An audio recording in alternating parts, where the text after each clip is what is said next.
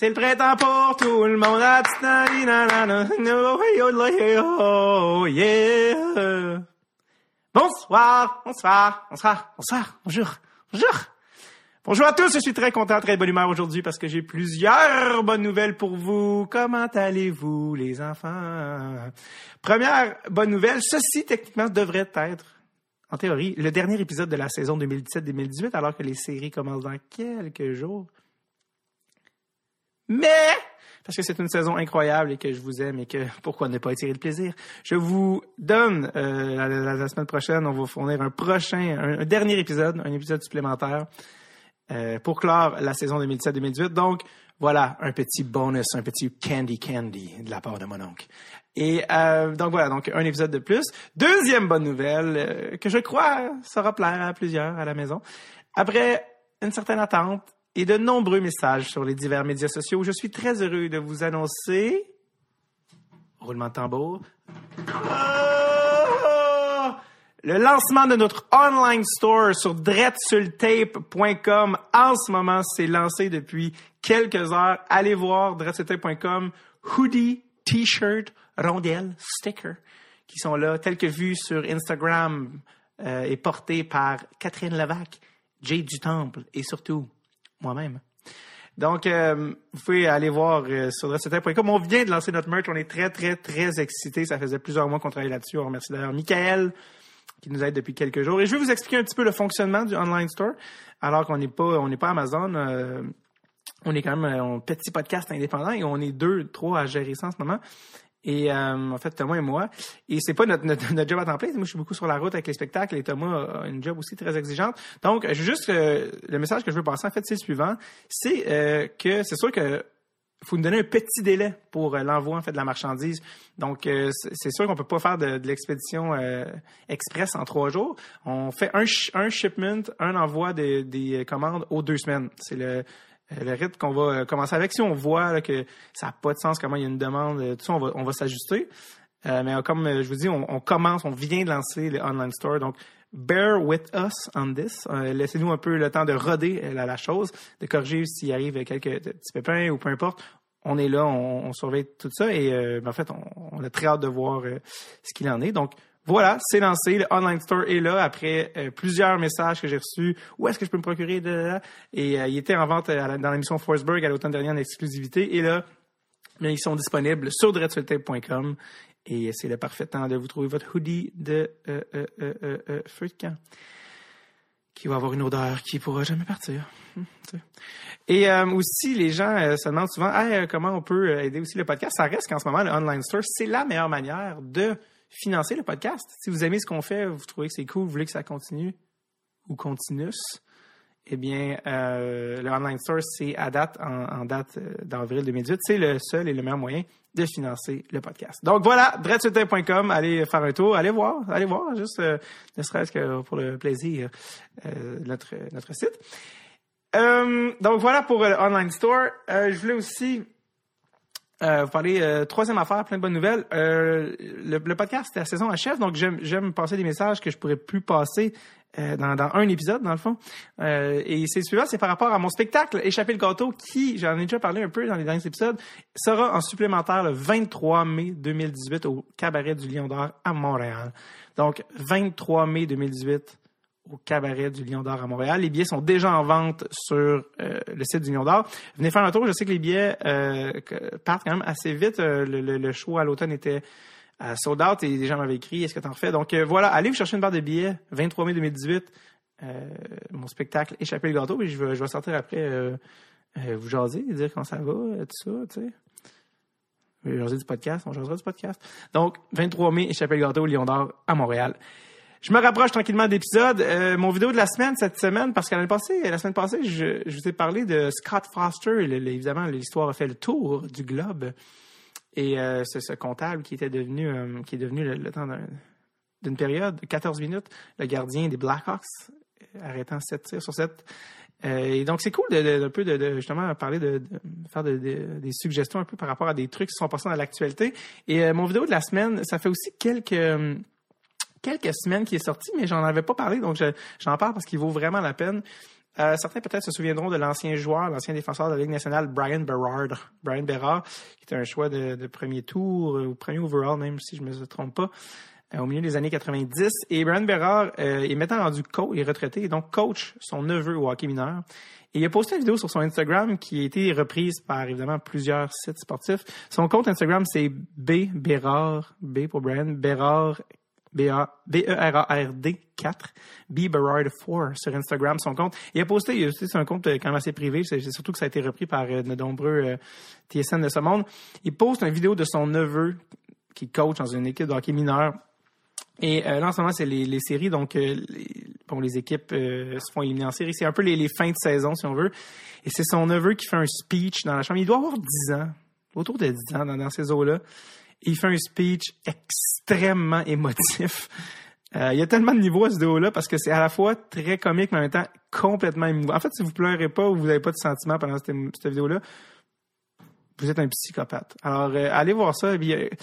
Il fait un speech extrêmement émotif dans la chambre, comme quoi c'est la fin de la saison, puis il aime chacun des gars comme si c'était ses frères. Puis c'est ça qui est le deuil à chaque fin de saison, c'est que tu ne joueras plus avec ces joueurs-là, surtout dans le hockey mineur.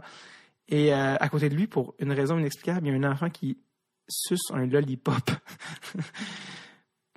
Qui liche son lollipop à côté, ça rajoute au comique, qui est complètement dépassé par les événements.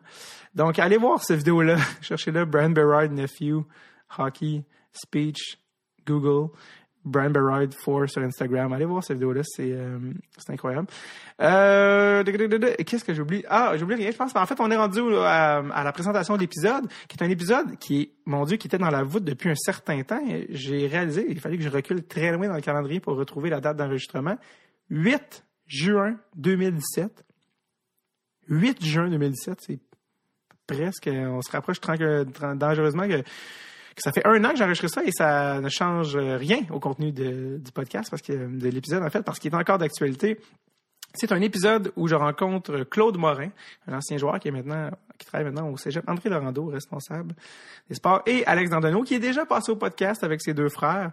Et justement, vu il était 3 frères, on avait beaucoup parlé à Mathieu, qui a joué dans la Ligue nationale, à l'autre Louis, qui est comédien. Donc, là, on peut plus parler d'Alex, plus parler surtout de ce qui unit les 2 gars, c'est-à-dire la Ligue collégiale. C'est une nouvelle ligue, pas nouvelle de cette année, mais assez récente, qui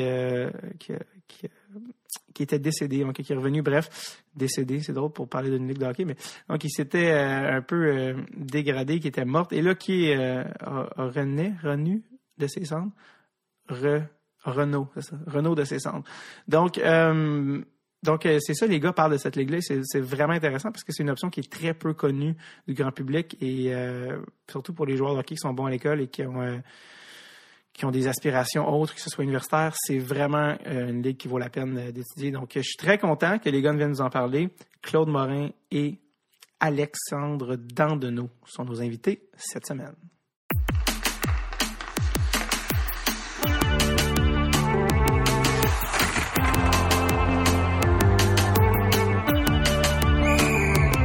Drette sur le tape avec David Bocage. All right, je suis avec Alex Dandonneau et Claude Morin. Salut les gars. Hello. Merci d'être ici. Alex pour une 2e fois. Première invité qui revient une 2e fois. J'aurais choisi quelqu'un d'autre, mais non, c'est pas vrai. Ben moi, je suis très heureux d'être le premier à le faire. Vrai, tout le temps. Ben oui, toujours le first. Fait que, merci d'être là, les gars. C'est vraiment cool. Je vous ai invité. Il y a plein de trucs à parler avec vous, mais je vais commencer parce que l'affaire qui vous unit, en fait, c'est Alex. Après, la dernière fois que tu es venu avec tes frères, tu m'as dit faut qu'on invite Claude Morin, il faut qu'on parle. Mais on peut parler plus en détail de la Ligue collégiale dont vous faites partie. Avec le podcast, on rejoint des gens qui écoutent ça, des joueurs de hockey, des jeunes, des plus vieux, des parents de joueurs de hockey, des futurs parents de joueurs de hockey. Puis, il y a plusieurs nouvelles options qui s'ouvrent pour les joueurs de hockey. Avant, c'était un junior majeur où tu arrêtais de jouer, ou en tout cas, je ne sais pas. Mais maintenant, avec le réseau universitaire, il y a de plus en plus d'options. Puis, une nouvelle option qui existe depuis quelques années pour les bons joueurs de hockey qui veulent rester à l'école, c'est la Ligue collégiale, qui est une ligue de hockey au cégep. Est-ce que vous pouvez me parler de cette ligue-là? Parce qu'elle a déjà existé, puis elle est morte, puis elle est comme revenue. What's up avec la Ligue collégiale? Écoute, la Ligue collégiale est de retour maintenant depuis 7 ans. C'est vrai qu'elle a déjà existé. Elle a pris une pause parce qu'il y a peut-être certaines erreurs qui ont été faites dans le passé, dont d'essayer de compétitionner justement la Ligue junior majeure du Québec ou les autres ligues.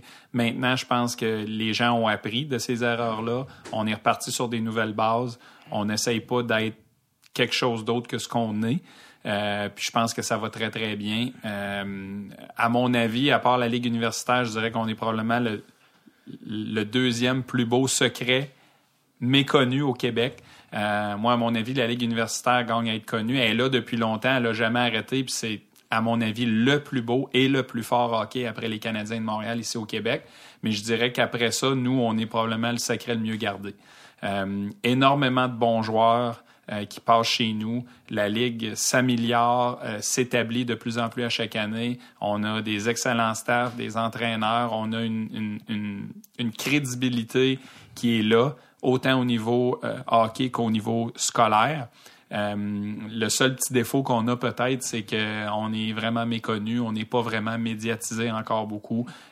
Toutes les organisations font des efforts énormes, le RSEQ aussi, mais tu sais, on n'a pas une infrastructure, on n'a pas un staff, on n'a pas un bureau de direction avec énormément de budget et tout ça. Donc, c'est sûr que ça nous prend un petit peu plus de temps à être connu, mais on est en train de faire nos preuves dans la classe et sur la glace par nos propres moyens. Puis c'est vraiment une belle ligue qui gagne à être connue. Tout le monde qui vient nous voir, que ce soit les recruteurs, les parents, les joueurs, adore le spectacle, adore l'encadrement qu'on offre. Mais ça se fait à petits pas au lieu d'à grands pas. Je voulais te dire en partant, juste pour situer les gens, toi, coach Alex, t'es coach là, de l'équipe, juste pour mettre en contexte, t'es coach de l'équipe. Toi, Claude, exactement, c'est quoi ton titre? Je suis le responsable des sports au Cégep André Laurando, donc je m'occupe de toutes les équipes sportives du Cégep et du centre sportif, mais vu un petit peu mon background de hockey et tout ça, puis vu que le hockey est un de nos sports majeurs au Cégep, c'est sûr que c'est un des sports qui nous amène la plus belle visibilité. On a un beau programme, on développe beaucoup. On a développé le côté féminin au cours des dernières années aussi pour amener un petit peu une certaine parité puis amener plus d'athlètes féminines au cégep. Mais c'est un peu ça mon rôle, d'encadrer, puis d'essayer de structurer, puis d'amener un encadrement à tout ça. Puis on a l'équipe de coach qui est dirigée par Alex qui fait le travail là, sur la glace, puis au niveau du recrutement. D'ailleurs, vous êtes les champions en titre 2017. Exactement, on est chanceux, le timing est peut-être bon. Notre deuxième championnat en 7 ans. Puis cette année, on a eu une saison de rêve. Alex, il va pouvoir en parler peut-être un petit peu tout à l'heure, mais on a terminé premier. On a remporté les séries. Avec une belle équipe, un beau groupe de jeunes, un beau groupe de parents, un travail que les gars avaient commencé à faire il y a quelques années. On a bâti. Puis cette année, on a eu vraiment une saison de rêve. Je veux juste revenir sur l'ancienne ligue collégiale là, qui était tombée avant. Tu dis qu'elle avait essayé de rivaliser avec le junior majeur. C'est quoi exactement qu'elle avait fait cette ligue-là? Puis c'est quoi les erreurs en fait qu'ils ont faites? Moi, j'avais entendu dire qu'il avait voulu trop faire d'équipes. Ça, c'est un des points. Il y a plusieurs points, dont trop d'équipes, parce qu'à un moment donné, je pense, si je me trompe pas, au moment où elle est tombée, il y avait 23 équipes. Donc ça, c'est sûr que c'est trop. Surtout aujourd'hui, dans le contexte qu'on connaît avec la Ligue junior 3A, la Ligue junior majeure et nous, on est quand même tous dans le même créneau. Le même bassin de joueurs. Donc ça, c'est une erreur qu'ils avaient faite. Maintenant, je pense qu'on est positionné dans des cégeps et dans des régions où ce que l'encadrement est bon, ils ont des bonnes personnes, il y a de la compétition, mais pas trop. Puis l'autre problème, c'est vraiment de compétitionner. Je pense que les budgets avaient explosé. Ils essayaient d'aller chercher les mêmes types de joueurs que le junior majeur ou que la Ligue junior du Québec et tout ça. Puis à un moment donné, on n'était pas capable de compétitionner. On se le cachera pas, on est des cégeps publics. Donc, tu sais, on n'a pas les budgets, on n'a pas de propriétaires privés, on n'a pas de commanditaires privés en arrière de nous. Nous, ça se fait avec les budgets des cégeps qui sont alloués pour le sport et puis les frais d'inscription que les jeunes payent. Puis bien entendu, on va essayer de les garder à un niveau raisonnable. On veut pas exagérer là-dedans. Donc, je pense qu'on a trouvé un bel équilibre, mais c'est sûr qu'on faut pas embarquer là-dedans, pas embarquer dans la démesure. Si on veut garder notre ligue en santé, elle est en santé, on gagne en crédibilité, on gagne en popularité. Mais on va continuer de le faire de la façon qu'on le fait présentement. Il y a combien d'équipes en ce moment dans la Ligue? Présentement, on est à 12. Moi, je crois que c'est un nombre idéal. Il y a peut-être 1 ou 2 régions du Québec qui pourraient encore être exploitées, mais encore là, ça dépend de de la volonté des cégeps et puis des organisations en place localement. Il va y avoir une nouvelle équipe à partir de septembre 2018 qui va être le cégep de l'Abitibi qui a été accepté. Donc ça va être la 13e équipe. Moi, je pense qu'il y a peut-être la possibilité, soit dans l'Outaouais ou dans le bas du fleuve, un endroit comme Rivière-du-Loup qui pourrait être exploité. Sinon, on est un petit peu partout dans les régions du Québec. Moi, je pense que c'est l'idéal. Tant qu'il va y avoir autant d'équipes au niveau junior majeur et au niveau junior 3, je pense pas que l'option d'en ajouter d'autres est nécessaire ou est vraiment viable. Mais ça dépend aussi de notre ligue, du réseau et puis de la volonté des cégeps dans ces endroits-là. Alex, tu t'occupes en partie du recrutement des joueurs. À quels joueurs ça s'adresse, la ligue collégiale? Tu sais, des gars qui nous écoutent nous disent, ben là, je suis assez bon, je suis pas assez fort. C'est quel calibre sont les gars que vous allez chercher pour jouer collégial? Cette question-là là, est creuse parce que c'est large. C'est très, très large. Tout le monde a accès à la ligue collégiale, dans le fond. Tu sais, même le meilleur joueur de hockey, puis c'est sûr que le meilleur, on va dire, étudiant athlète, ce joueur-là, cet étudiant-là, lui, qui décide, moi, je veux jouer universitaire américain, puis c'est je dis n'importe quoi, là, mais un Jonathan Toews de ce monde, par exemple, ou un Martin Saint-Louis, peut-être moins Martin, parce que Jonathan était meilleur quand il était plus jeune, mais ce type de joueur-là, qui est bon à l'école, qui se dit, moi, je vais me concentrer sur mes études, il vient jouer collégial 1 à 2 ans, puis après ça, il est prêt à aller jouer universitaire américain. Chez nous, on a un Samuel Vigneault qui a joué 1 an chez nous, puis son année de 18 ans, par contre, son année de 17 ans, ça n'a pas été un scénario parfait. Là, il pensait encore au junior majeur et tout, puis finalement, il s'est retrouvé à jouer midget 2B dans son patelin à Bécomo. Mais son année de 18 ans, il a joué chez nous, il a une saison incroyable, puis il y a 19 ans, il jouait déjà à Clarkson. Puis après 3 ans à Clarkson, il a signé un contrat d'entrée dans la Ligue nationale avec les Blue Jackets de Columbus. Fait que, tu sais, notre ligue est vraiment pour tout le monde. C'est juste, ça dépend c'est quoi que tu veux. Puis il y a des gars qu'eux autres, ils préfèrent passer par le junior majeur. Et c'est normal aussi. Parce qu'ils voient le coup de circuit, là, pour se rendre dans la Ligue nationale. Quand on le sait que, tu sais, des fois c'est un coup de circuit, mais des fois c'est une multitude de coups sûrs que ça te prend pour être capable de te rendre là. On parlait de Kevin Westgard tantôt. Tu sais, ces gars-là, c'est des Yann Laperrière, par exemple, qui a eu des saisons, des carrières incroyables dans le majeur. Puis dans la Ligue nationale, ça a été tough, mais la dynamique a complètement changé aujourd'hui. Puis on le sait que les gars, ils rentrent à 23-24 ans dans la Ligue nationale, beaucoup plus. Fait que c'est juste un autre avenue. C'est vraiment un autre chemin. C'est juste que présentement, vu le jeune âge de la Ligue, on n'est pas rendu au point où est-ce que on compétitionne vraiment pour les gars qui sont considérés comme des joueurs de première ronde dans le junior majeur. Mais ça va venir, c'est juste une question de temps. Il va en avoir un joueur. Là, présentement, les joueurs s'expatrient. Puis c'est ça le gros problème qu'on a au Québec, c'est que les gars qui veulent jouer universitaire américain, au lieu de choisir la Ligue collégiale, il y en a qui s'en vont des fois dans le prep school à 17 ans ou ils vont jouer dans USHL, qui est le junior majeur américain. C'est quoi la... Est-ce qu'il y aurait avantage à rester ou ils ont avantage à aller... C'est quoi les raisons, en fait, qui les poussent à aller jouer dans USHL, dans Prep School, d'être plus vus? Il y a des avantages dans les deux situations. Ça dépend de ton fit personnel. C'est sûr que l'avantage de rester au Québec, le fait de faire des cours collégiales, c'est des cours qui sont préuniversitaires. Fait que là, t'emmagasines en banque, si on veut, c'est une étape qui est difficile, des fois, de passer du secondaire au cégep, mais pour certains, c'est plus difficile si tu passes du secondaire directement à l'université. Fait que c'est comme une marche à prendre qui va t'aider à t'habituer un petit peu au niveau scolaire, au niveau académique, qui est quand même assez difficile, là. Fait que cette marche-là peut être bon. Puis le fait d'étudier en français, pour des étudiants qui sont francophones, ça va juste t'aider à améliorer tes notes, que des fois, changer en anglais, puis là, il faut que tu t'adaptes à une nouvelle langue, en plus de t'adapter à des cours qui sont difficiles. Fait que rester au Québec puis jouer collégial, côté scolaire, c'est vraiment une bonne avenue à ce niveau-là. Puis le calibre, il est excellent. Si tu vas jouer prep school, des fois aux États-Unis, il y a des excellents prep school. Il y en a que c'est pas le cas. Côté hockey, là, il y en a que, tu sais, le calibre est pas vraiment relevé. Et tu te retrouves aussi souvent dans des équipes où les 2 premiers trios peuvent être très bons, mais le 3e trio, il est pas super bon, tandis que nous autres, tu sais, on a gagné le championnat cette année, on a un gars d'indice meilleur marqueur de la Ligue.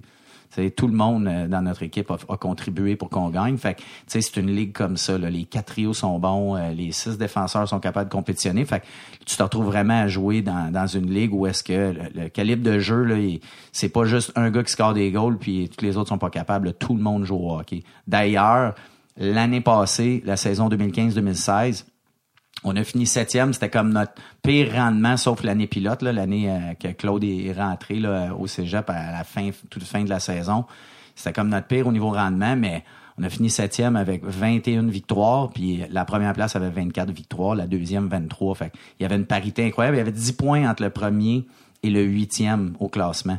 Fait que c'est vraiment une ligue compétitive. Fait que il y a des avantages des deux côtés, puis c'est sûr que la visibilité, si tu vas jouer aux États-Unis, ben tu te fais voir beaucoup plus facilement, c'est moins de route à faire pour les recruteurs. Fait que il y a vraiment des avantages des deux côtés. Est-ce que c'est dans le fond vous ce que vous visez ultimement là pour est-ce que vous voulez que ça soit ultimement la ligue collégiale, l'objectif?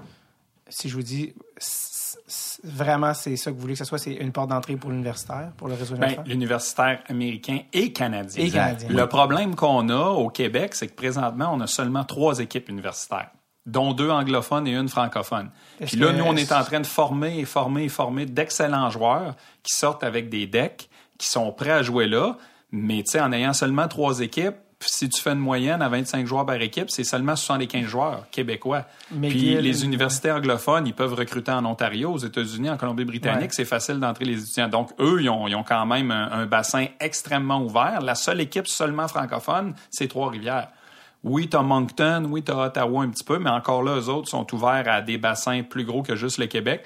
Donc, éventuellement, ce qu'on veut, c'est mettre un petit peu de pression sur le réseau pour que certaines universités se disent « Hey, on a besoin d'équipes universitaires. » Puis tu sais, on en parle dernièrement, dans les derniers mois, dans les dernières semaines. Ce que tu vois aussi, la vague dans la Ligue nationale puis dans le pro, 90% des joueurs, l'entrée se fait à 23, 24, 25 ans. Donc, le reste de ton développement, soit que tu le fais dans la East Coast, tu le fais dans la Ligue américaine ou, pourquoi pas, dans les universités américaines. Tu sais, présentement, les Penguins de Pittsburgh, ils ont 16 ou 17 joueurs qui proviennent des universités américaines. Pourquoi? C'est pas nécessairement juste le fait que c'est universitaire américaine, c'est le fait que les gars se développent plus longtemps, sont dans des bons programmes, dans des bons encadrements, ils arrivent dans la Ligue nationale, sont prêts. Pourquoi qu'on peut pas faire la même chose au Canada ou au Québec? On a juste besoin de plus d'équipes. Il y a tellement de joueurs après 20 ans, après leur junior, que ce soit junior majeur, junior 3 ou collégial, qui arrêtent de jouer ou qui se retrouvent dans les ligues de bière. Moi, je trouve que c'est un fléau, c'est une perte incroyable. En ayant des équipes universitaires, beaucoup de ces joueurs-là, surtout les meilleurs, parce que l'entonnoir se referme, mais ces gars-là pourraient continuer de se développer pendant 3, 4, même 5 ans et signer des contrats pro après, avec un bac en poche. Puis il n'y a pas un meilleur encadrement que le hockey universitaire. Tu vas à l'école, tu t'entraînes à tous les jours, tu t'entraînes dans le gym, tu joues à un niveau incroyable, puis ton développement se fait là. Puis la majorité des joueurs, leur développement, il n'est pas terminé. Puis on a ça un petit peu au Québec en mentalité que si tu arrives à 19 ou 20 ans puis que tu n'as pas débouché, ben c'est fini. Tu n'as pas de chance. Pourquoi? C'est pas vrai. Puis c'est prouvé. Le gros du développement, la majorité du développement, à part les Crosby, les McDavid, les Taze, qu'eux autres, c'est des sure shots, comme on appelle, tout le développement se fait dans ces années-là, juste avec la maturité physique, mentale, puis le développement que tu continues à faire. Puis nous autres, on espère qu'avec la Ligue collégiale, on est en train de former énormément de joueurs. Puis comme Alex disait, c'est sûr que c'est un naturel des fois pour les jeunes ou les parents de dire « aux États-Unis ou en Ontario, il y a plus de visibilité. » C'est juste que ça fait 30, 40, 50, 75 ans que ces ligues-là existent. Là, nous, on revient. Puis dans le temps, il y en avait énormément de joueurs qui s'en allaient jouer dans les universités américaines. Puis tu sais, Alex le disait, là, on est rendu à la croisée des chemins où ce que éventuellement, on espère qu'un top prospect du Québec, un premier choix, un choix de deuxième ronde, un gars qui est voué va choisir la Ligue collégiale, comme Joey Junot l'a fait dans le temps. Joey Junot aurait été un choix de première ronde dans la Ligue junior majeure du Québec. Il a joué 13 ans dans la Ligue nationale, mais lui il était au cégep de Lévis-Lauzon pendant 2 ans. Il voulait aller à l'école, il voulait aller universitaire, puis il s'est rendu pro. Puis avec tout ce qui se passe, puis avec toutes les débouchés maintenant, puis la visibilité qu'on a, tu vas te rendre où ce que tu as à se rendre, peu importe t'es où. Les recruteurs vont te trouver. Il y en échappe plus de gars. Il n'y en a plus de gars qui est dans le fond d'un territoire puis que personne ne savait qu'il jouait là. C'est plus vrai, ça. Que tu joues n'importe où, si t'es bon, tu vas y aller au prochain niveau puis tu vas y aller après. C'est rendu pratiquement le combat de la Ligue collégiale, si je comprends bien, c'en est un de marketing. C'est-à-dire que vous avez besoin finalement en d'un poster boy, d'un gars qui va donner une visibilité. Oui et non, dans un sens, on n'a pas besoin de ça parce que on fait déjà ce qu'on est supposé de faire. Notre mandat, on le remplit très, très bien. C'est juste que, tu sais, quand on parlait tantôt de... Éventuellement, il va peut-être avoir un joueur comme ça, justement, un joueur Juno de l'ère moderne qui va choisir la ligue collégiale. C'est juste parce que, tu sais, ça va arriver parce qu'il y en a des gens qui... Moi, je suis un bon joueur de hockey, mais les études sont vraiment importantes pour moi. Tu sais, on parlait de Princeton tantôt, de ton ami Tom avant le podcast, puis, tu sais, il y a des gars qui veulent le faire, ce choix-là, puis qu'en même temps, sont excellents au hockey. Il y en a d'autres que c'est pas ça leur choix, puis présentement... Le marketing de la Ligue junior majeure du Québec est incroyable. Tu sais, le draft qu'ils ont fait la fin de semaine passée, là, je veux dire, c'est tellement... Qu'est-ce que tu veux dire? Ben, tu sais, ils font un draft, tu sais, avec un stage, tout le kit, ils appellent les joueurs, font des entrevues. Showbiz. Ben oui, c'est un gros show, là, tu sais, dans la Ligue de l'Ontario, c'est fait sur Internet, là. Tu sais, non, mais c'est ça pareil. Dans l'Ouest, c'est la même chose. Dans l'Ouest, c'est la même affaire. Tu sais, il y a 4 ligues juniors majeures en Amérique du Nord, si on oublie le Mexique, là. On parle des États-Unis, Canada. Ben, tu sais, il y en a 3 que c'est tout par Internet. La seule qui fait un show comme ça, c'est le Québec. Fait qu'ils font une job de marketing incroyable, puis c'est correct. Tu sais, s'ils croient que c'est comme ça que ça devrait se faire, puis c'est parfait. Est-ce que c'est bon aussi pour la santé du hockey juste en général de promouvoir comme... Ben, ça nuit pas à la santé du hockey. C'est juste que en étant aussi gros, en faisant un aussi bon job, c'est normal que les jeunes puis les parents, ce soit ça qu'ils voient en premier. C'est tout à fait normal. Tu sais, tu te mets dans la peau d'un gars de 15 ans ou 16 ans, puis on l'a eu cet âge-là, puis moi j'ai été repêché dans le temps, c'était moins gros que ça, mais c'est normal que ça fait un petit velours, puis que tu aies envie peut-être de faire ça. La seule chose, c'est qu'il y en a plein d'autres options. C'est juste qu'on est moins connus, on a moins de visibilité, on n'a pas les moyens de faire ça comme la Ligue junior majeure le fait.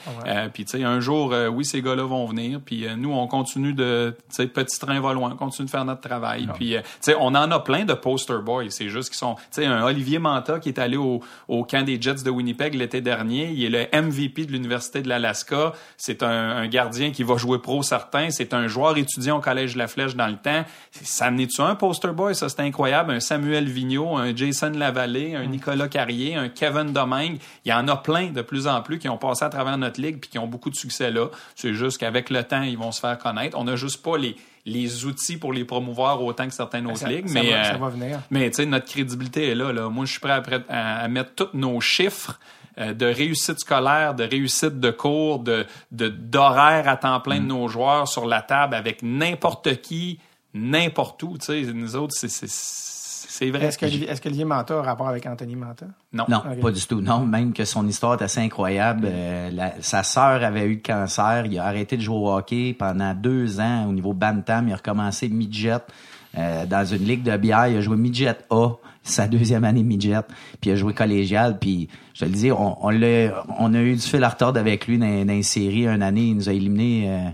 Notre 2e saison, là, il jouait pour la Flèche, au Collège de la Flèche. C'est où, la Flèche? La Flèche à Trois-Rivières. Okay. Et lui, c'est un petit gars de Latuc, tu sais, perdu complètement. Puis finalement, il a joué 3 ans collégial. Il est allé jouer dans l'Ouest BCHL avec son deck en poche. Puis après une game hors concours, il y a une université qui a donné un scholarship. Exactement. Il était exceptionnel. Ouais. C'est un petit gars avec une force de caractère incroyable. À travers tout ce qu'il a passé pour être rendu où il est rendu. Puis là, ben, c'est ça. Je l'ai vu justement il y a 2 semaines. Je suis monté à Trois-Rivières. Puis il s'en va il y avait des pourparlers avec les Knights là, de Vegas, là, justement. Okay. Parce qu'il reste une dernière saison universitaire. Je veux revenir à tantôt, tu as parlé de les joueurs de la Ligue nationale là, qui sont de plus en plus issus de la NCAA. Tu donnais l'exemple des Penguins de Pittsburgh. Pourquoi? Parce que ça, c'est un changement relativement récent dans le hockey là, qu'on voit depuis les la gars, dernière convention collective. Qu'on voit les gars. C'est quoi l'impact? Ben, tu sais, c'est ça. Il y a plusieurs choix. Le fait, il y a beaucoup d'équipes maintenant qui se tournent vers là parce que ils ont du succès. Les joueurs sont prêts. Tu sais, une des avantages qu'ils ont aussi, c'est qu'ils peuvent repêcher un gars genre à 19 ans, puis le gars peut jouer pendant 4 ans dans son programme, mais il reste la propriété de l'équipe. T'sais, tandis qu'au niveau junior, puis je le sais que les ligues juniors se battent avec ça, puis c'est tout à fait légitime. T'sais, les ligues juniors, t'es repêché 2 ans après. Si t'as pas signé ou à ton année de 19 ans, ben tu redeviens un agent libre ou tu retournes au repêchage et tout ça. Fait que c'est sûr que ça, souvent, sont capables de projeter un peu plus loin, puis des fois, sont capables de prendre des chances avec un joueur en le repêchant un peu plus jeune, puis en se disant, bon, il y a du temps, on a du temps de le voir. Puis là, ben quand il arrive, finalement, il est prêt, parce que maintenant, C'est prouvé. Tu regardes les entraîneurs qui sont à ce niveau-là, les facilités, l'encadrement, ce que les gars font, c'est incroyable. Ils se développent tellement. Puis maintenant, tu as 33%, un tiers de la ligue qui provient du réseau universitaire américain. C'est pas pour rien. Puis c'est pas pour rien que la Ligue nationale investit dans USA Hockey puis dans ce réseau-là parce qu'ils y croient. Puis ça apporte des dividendes. Moi, c'est juste une question de maturité. On serait capable de faire la même affaire, puis on le fait à un certain niveau. On pourrait juste faire exploser ce bassin de joueurs-là. C'est des âges critiques, moi, je trouve. Puis on en échappe tellement, puis on en laisse tellement aller. Entre 20 et 23, 24 ans, moi, personnellement, ça a été mes meilleures années de hockey. Puis premièrement, probablement que si j'avais pas joué universitaire, j'aurais probablement joué... d'une ligue de bière en quelque part ou quoi que ce soit. T'sais, à 21, 22, 23 ans, j'étais un petit joueur avec un plus petit gabarit, 170 livres et tout ça. Dans le temps, le hockey était vraiment différent.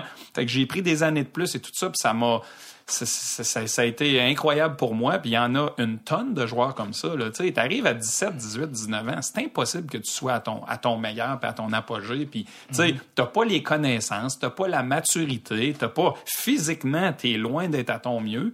Puis ils ont ces années-là pour faire ça. Ils le font dans un très, très haut niveau. Puis souvent, on regarde Gunsel présentement là avec les Pingouins. Il est rendu à 12 buts, tout ça. Il arrive de l'Université d'Omaha, repêché en 3e ronde. Il s'est développé des fois un petit peu plus sur le tard. C'est vrai que c'est un gars de talent, mais il a joué contre des gars plus vieux. Il a joué dans un niveau. Fait que là, il arrive, la marche est moins haute un petit peu. Puis il performe bien. Il y en a plein comme ça. Puis je me demandais, ouais. J'étais juste pour dire, au niveau de la convention collective, ce que ça change, c'est à cause du cap salarial, puis je veux dire, c'est vraiment un casse-tête financier là, pour les directeurs généraux. Là. C'est pour ça qu'à cette heure, leur assistant DG a comme un bac en droit ou en finance. Là. Mais c'est tellement un gros casse-tête, ça, que ce qui est pas un casse-tête, c'est de prendre un gars, comme Claude disait, qui est beaucoup plus mature, qui vient sortir de l'université ou qui est proche d'eux, parce que des fois, ils sortent de la Ligue NCAA avant même qu'il ait gradué, pardon. Fait que ces gars-là, tu prends pas tant une chance que ça. Il est déjà physiquement plus mature. Il est à 23 ans et il est agent libre. Fait que t'es capable de le signer, oui, mais pas... ces gars-là, ils signent pas pour 4 millions tout de suite en partant. Fait que c'est des agents libres qui sont beaucoup plus matures. Fait que sur ton cap, ça te coûte bien moins cher. Puis t'as un gars qui peut t'aider là. Versus le gars que lui a déjà été drafté, il a eu 2 ans. Tout le monde l'a vu. Là, il est dans East Coast, c'est plus tough. Il appartient à une équipe. Il se développe-tu, il se développe pas. Ce que je me demande, c'est pourquoi ça a pris autant de temps avant que les équipes de la Ligue nationale commencent à faire ça avec les joueurs. C'est depuis la dernière convention. Fait que c'est depuis 2006. C'est là que ça s'est passé parce que toute l'histoire du cap a changé vraiment à partir de là. Fait à partir de là. Donc c'est financier selon toi le changement de culture? Ben oui. Ben tu sais, honnêtement, c'est une business. Fait que c'est plusieurs facteurs combinés. C'est la business avait un certain besoin, puis le besoin de combler le talent à un moment spécifique de maturité par rapport aux joueurs. OK, on a besoin d'un bon joueur qui est capable de jouer là. C'est qui dans tous nos réseaux qui est capable de le faire? Ben, le réseau universitaire américain nous permettait de le faire de façon financière à moindre coût, aller chercher. Parce que il y en a des bons joueurs à cet âge-là, mais souvent, ils sont déjà sous contrat depuis une couple d'années. Ils sont dans d'autres organisations. Le gars, ça fait déjà 2 ans qu'ils sont dans ton organisation dans la Ligue américaine. Tu trouves qu'il se développe pas assez. Regarde, je suis capable d'aller chercher un autre gars. C'est un contrat différent. Il est fresh, il est prêt. Merci, bonsoir. Puis lui, il va nous aider tout de suite. Puis je vois qu'il performe là, présentement. Sa confiance est haute, toute le kit. C'est une multitude de facteurs, mais le facteur premier, ça a vraiment été le facteur financier. Mais la Ligue universitaire américaine a toujours fait ce qu'elle avait à faire. Tu sais, je veux dire, eux autres, leur développement a toujours été basé sur la même chose. Physiologiquement, tu te développes jusqu'à 25 ans. Tu sais, au niveau de tes hormones de croissance versus la stagnation de tout ça, là, c'est jusqu'à 25 ans à peu près. Fait qu'à un moment donné, ton plateau d'hormones de croissance, il commence vers 25 ans. Fait que t'es en croissance jusque-là. Fait que c'est pas vrai que t'es à ton apogée à 17 ans quand tu t'es repêché dans la Ligue nationale. Là. Absolument. Je te dirais que il y en aurait probablement encore plus qui prendraient cette voie-là si c'était pas des dollars astronomiques qui sont accessibles aux jeunes aujourd'hui, là, depuis peut-être une dizaine d'années. Parce qu'il y en a beaucoup maintenant aussi que, tu sais, logiquement, ils prendraient probablement cette voie-là de dire je vais assurer mon futur, aller me chercher un diplôme et tout ça, tout en jouant du bon hockey. Sauf que, on se le cachera pas, c'est vrai que le hockey junior, que ce soit au Canada ou aux États-Unis, c'est la voie la plus rapide vers la Ligue nationale et les pros. T'sais. Donc, il y en a beaucoup que souvent, ils vont choisir cette voie-là parce qu'ils savent que dans 2 ans, ils vont probablement signer un contrat avec un bonus puis des millions de dollars. Puis, on peut pas s'empêcher. Je pense qu'on était dans cette position-là. Peut-être qu'on y penserait aussi, là. Quand t'as peut-être un 5, 10, 15, 20 millions en avant de toi ou des bonus de signature incroyables. Donc, il y en a beaucoup qui le choisissent pour ce côté-là. La voie rapide, le highway vers la Ligue nationale. Sinon, la question, c'est à savoir est-ce que la voie rapide est pour tout le monde? Ben, c'est sûr que c'est pas pour tout le monde. C'est pour ça que moi, je pense que c'est encore bon qu'il y ait les deux, puis les deux vont toujours survivre et tout ça, parce que à un moment donné, tu fais tes choix, tu vas jusqu'au bout, puis les deux sont bonnes. Les deux ont des avantages, ils ont peut-être certains désavantages aussi. C'est juste que le côté scolaire, moi, je pense, avec l'université ou le collégial ou tout ça, c'est que t'as le meilleur des deux mondes. T'as le côté scolaire, t'as le côté hockey. Puis si tu as à faire quelque chose au hockey dans ta vie, ben tu vas le faire quand même. Sinon, ben t'as jamais négligé l'autre.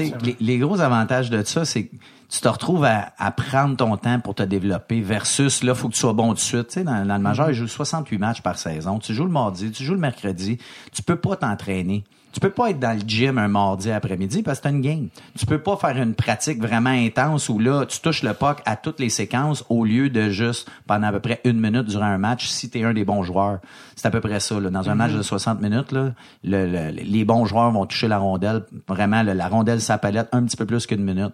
Dans une pratique, là, tu touches le puck pendant à peu près 30 minutes, là, des fois, là.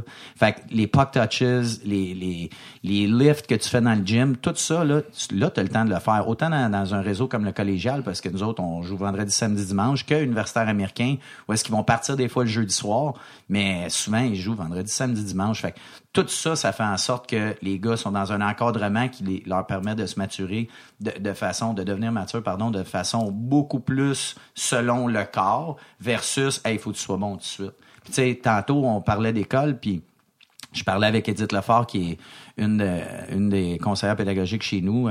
Dans le fond, Edith, elle a un service qu'elle aide les étudiants, mais elle aide beaucoup notre équipe de hockey. Puis elle m'a dit que après les fêtes, puis ils ont tous minimum 4 cours, la plupart ont 5 et même certains 6 cours pour leur session. On a eu 2 échecs. That's it. Fait que 2 cours échoués sur les 100 quelques prix pendant pas les 100 quelques, là, les 50 quelques prix là, à la deuxième session. Là, fait que non, c'est ça, 100 cours. On a 20 quelques joueurs, fois à peu près 5 cours. Fait que c'est une centaine de cours, il y a 2 échecs. Fait que tu sais, ça, on voit pas ça là, dans le junior majeur. On voit pas ça ailleurs dans les autres ligues parce que nous autres, les gars sont obligés de passer s'ils veulent jouer. Fait que la motivation est complètement différente. Versus, tu joues au majeur, exemple, puis là, t'as 2 semaines de route dans les maritimes, puis là, tu te retrouves à dire, ce cours-là est moins important, tu l'échoues. Tu vas jouer pareil, là. Les autres, ils veulent que tu ailles à l'école. Il y en a des excellents programmes là, dans le majeur pour ça, mais si tu échoues, tu joues pareil. Ta motivation est pas pareille, puis ton entraînement il est pas pareil. Tu es tout le temps en train de partir sur la route, faire des games, ça. Fait que c'est pas du tout la même affaire. Des environnements totalement différents. On a parlé justement de la NCAA, justement à une époque où les seules personnes qu'on connaissait qui venaient de la NCAA, c'était des Martin Saint-Louis, tout ça. Ce n'est pas sans rappeler l'histoire de Claude Morin. Dans le fond, toi-même, t'étais un excellent joueur, midget 3.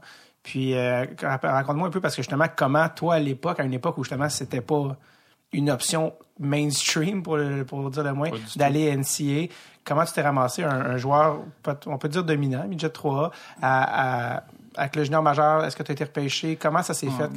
Écoute, drôle d'histoire, concours de circonstances. Tu sais, moi, je suis un gars de la Beauce, même si j'habite à Montréal, présentement, un gars de Sainte-Marie-de-Beauce, dans une petite ville où il n'y avait pas de médias sociaux, d'Internet dans le temps et tout ça. Là, on recule quand même on peut dire, une trentaine d'années maintenant. Moi, j'avais toujours le goût de vivre des expériences, de peut-être aller apprendre l'anglais, vivre quelque chose d'autre, même s'il n'y avait pas beaucoup de gars qui faisaient ça. Puis, c'est arrivé à un moment donné où, à l'âge de 15 ans, j'ai un frère plus jeune de 3 ans qui évoluait au niveau Pee-Wee. Et puis, c'était pendant le tournoi du Colisée de Québec, le fameux tournoi Pee-Wee. Il est venu une équipe de la Saskatchewan de Moose Jaw. Il y avait un monsieur dans cette équipe-là qui était un Québécois. Son frère avait un commerce, un restaurant à Sainte-Marie. Donc, pendant la tournée de cette équipe-là, sont venus jouer à Québec, mais ils organisaient d'autres matchs parce qu'ils voulaient pas juste jouer au tournoi. Donc, ils ont fait un match contre l'équipe de mon frère.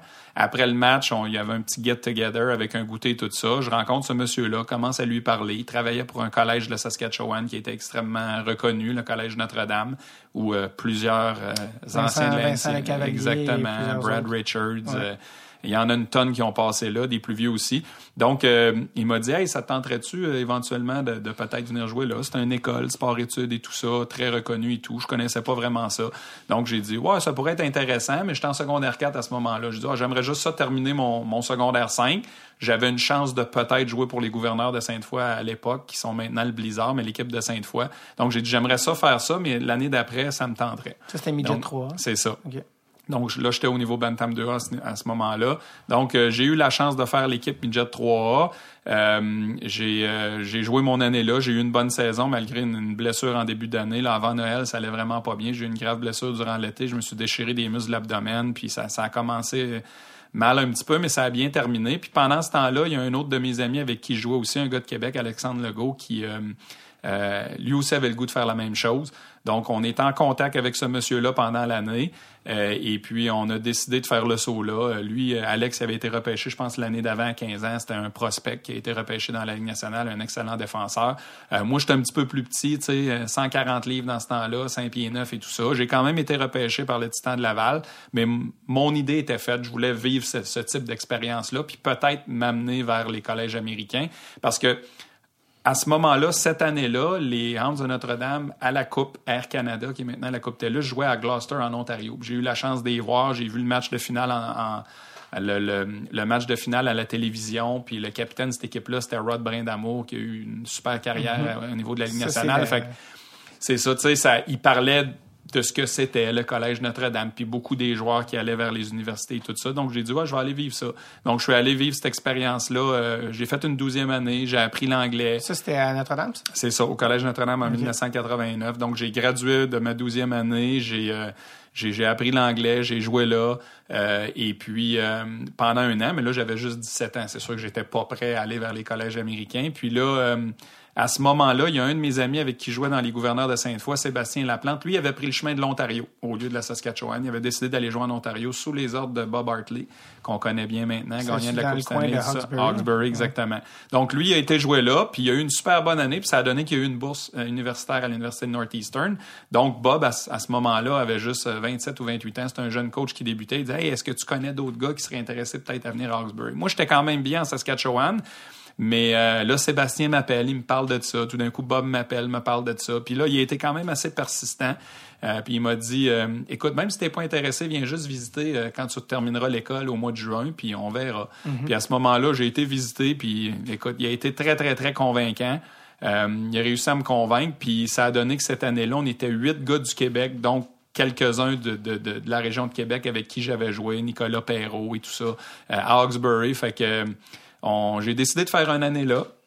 J'ai eu une super bonne année, ça a bien été et tout ça, mais j'avais le goût de retourner en Saskatchewan l'année d'après, même si ça avait quand même bien été. J'avais des pourparlers avec certaines universités et tout ça, mais je m'ennuyais un petit peu de là-bas, du programme et tout ça, de la renommée et tout ça. Donc, j'ai décidé de refaire le saut là-bas, retourner en Saskatchewan. J'ai eu une bonne saison, puis on a eu la chance cette année-là d'avoir un entraîneur qui était un ancien de la NCAA. Il avait coaché pendant peut-être 25 ans au niveau de la NCAA. Ces garçons sont venus au Collège de Notre-Dame, puis ça a été mon entraîneur. C'est un gars très, très tough, pas évident. Son nom? Mike Adessa. Alex a eu la chance de jouer pour lui aussi plus tard dans le coin de Boston. Mais c'est quand même un gars qui avait un réseau de contacts établi, connaissait la game, savait ce que ça prenait. Donc, il m'a aidé à me préparer pour ça. J'ai eu une bonne saison, puis j'ai eu une offre d'une bourse d'études à l'Université de Kent State en Ohio. L'entraîneur qui était là à ce moment-là était un jeune entraîneur à l'Université de RPI où ce que coach Adessa était. Donc, il m'a ouvert des portes, il a poussé pour moi et tout ça. Et puis, j'ai eu la chance de commencer là pendant 3 ans. Puis, c'est un petit peu différent de la majorité des gars, mais malheureusement, après ma 3e année, il y a une présidente à l'Université de Kent State qui était là en poste, qui était pas nécessairement une connaisseuse de hockey bien. Puis le budget de hockey était quand même assez gros. Puis il y avait une nouvelle loi à ce moment-là, en 94, dans les universités américaines, où ce que si tu avais un certain nombre de sports masculins, tu devais offrir la même opportunité au niveau des filles. Nous, on avait 2 équipes de gars de plus que les filles. Et puis elle, au lieu de partir 2 nouvelles équipes, elle a dit « Le hockey, ça coûte cher, on va canceller ça ». Donc là, je me retrouvais à ma 3e année, plus de programme de hockey à l'université.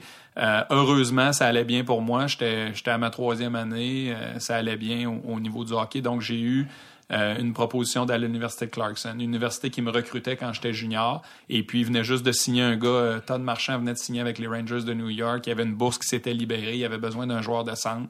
Puis, ça a bien donné. Donc, je suis transféré là-bas.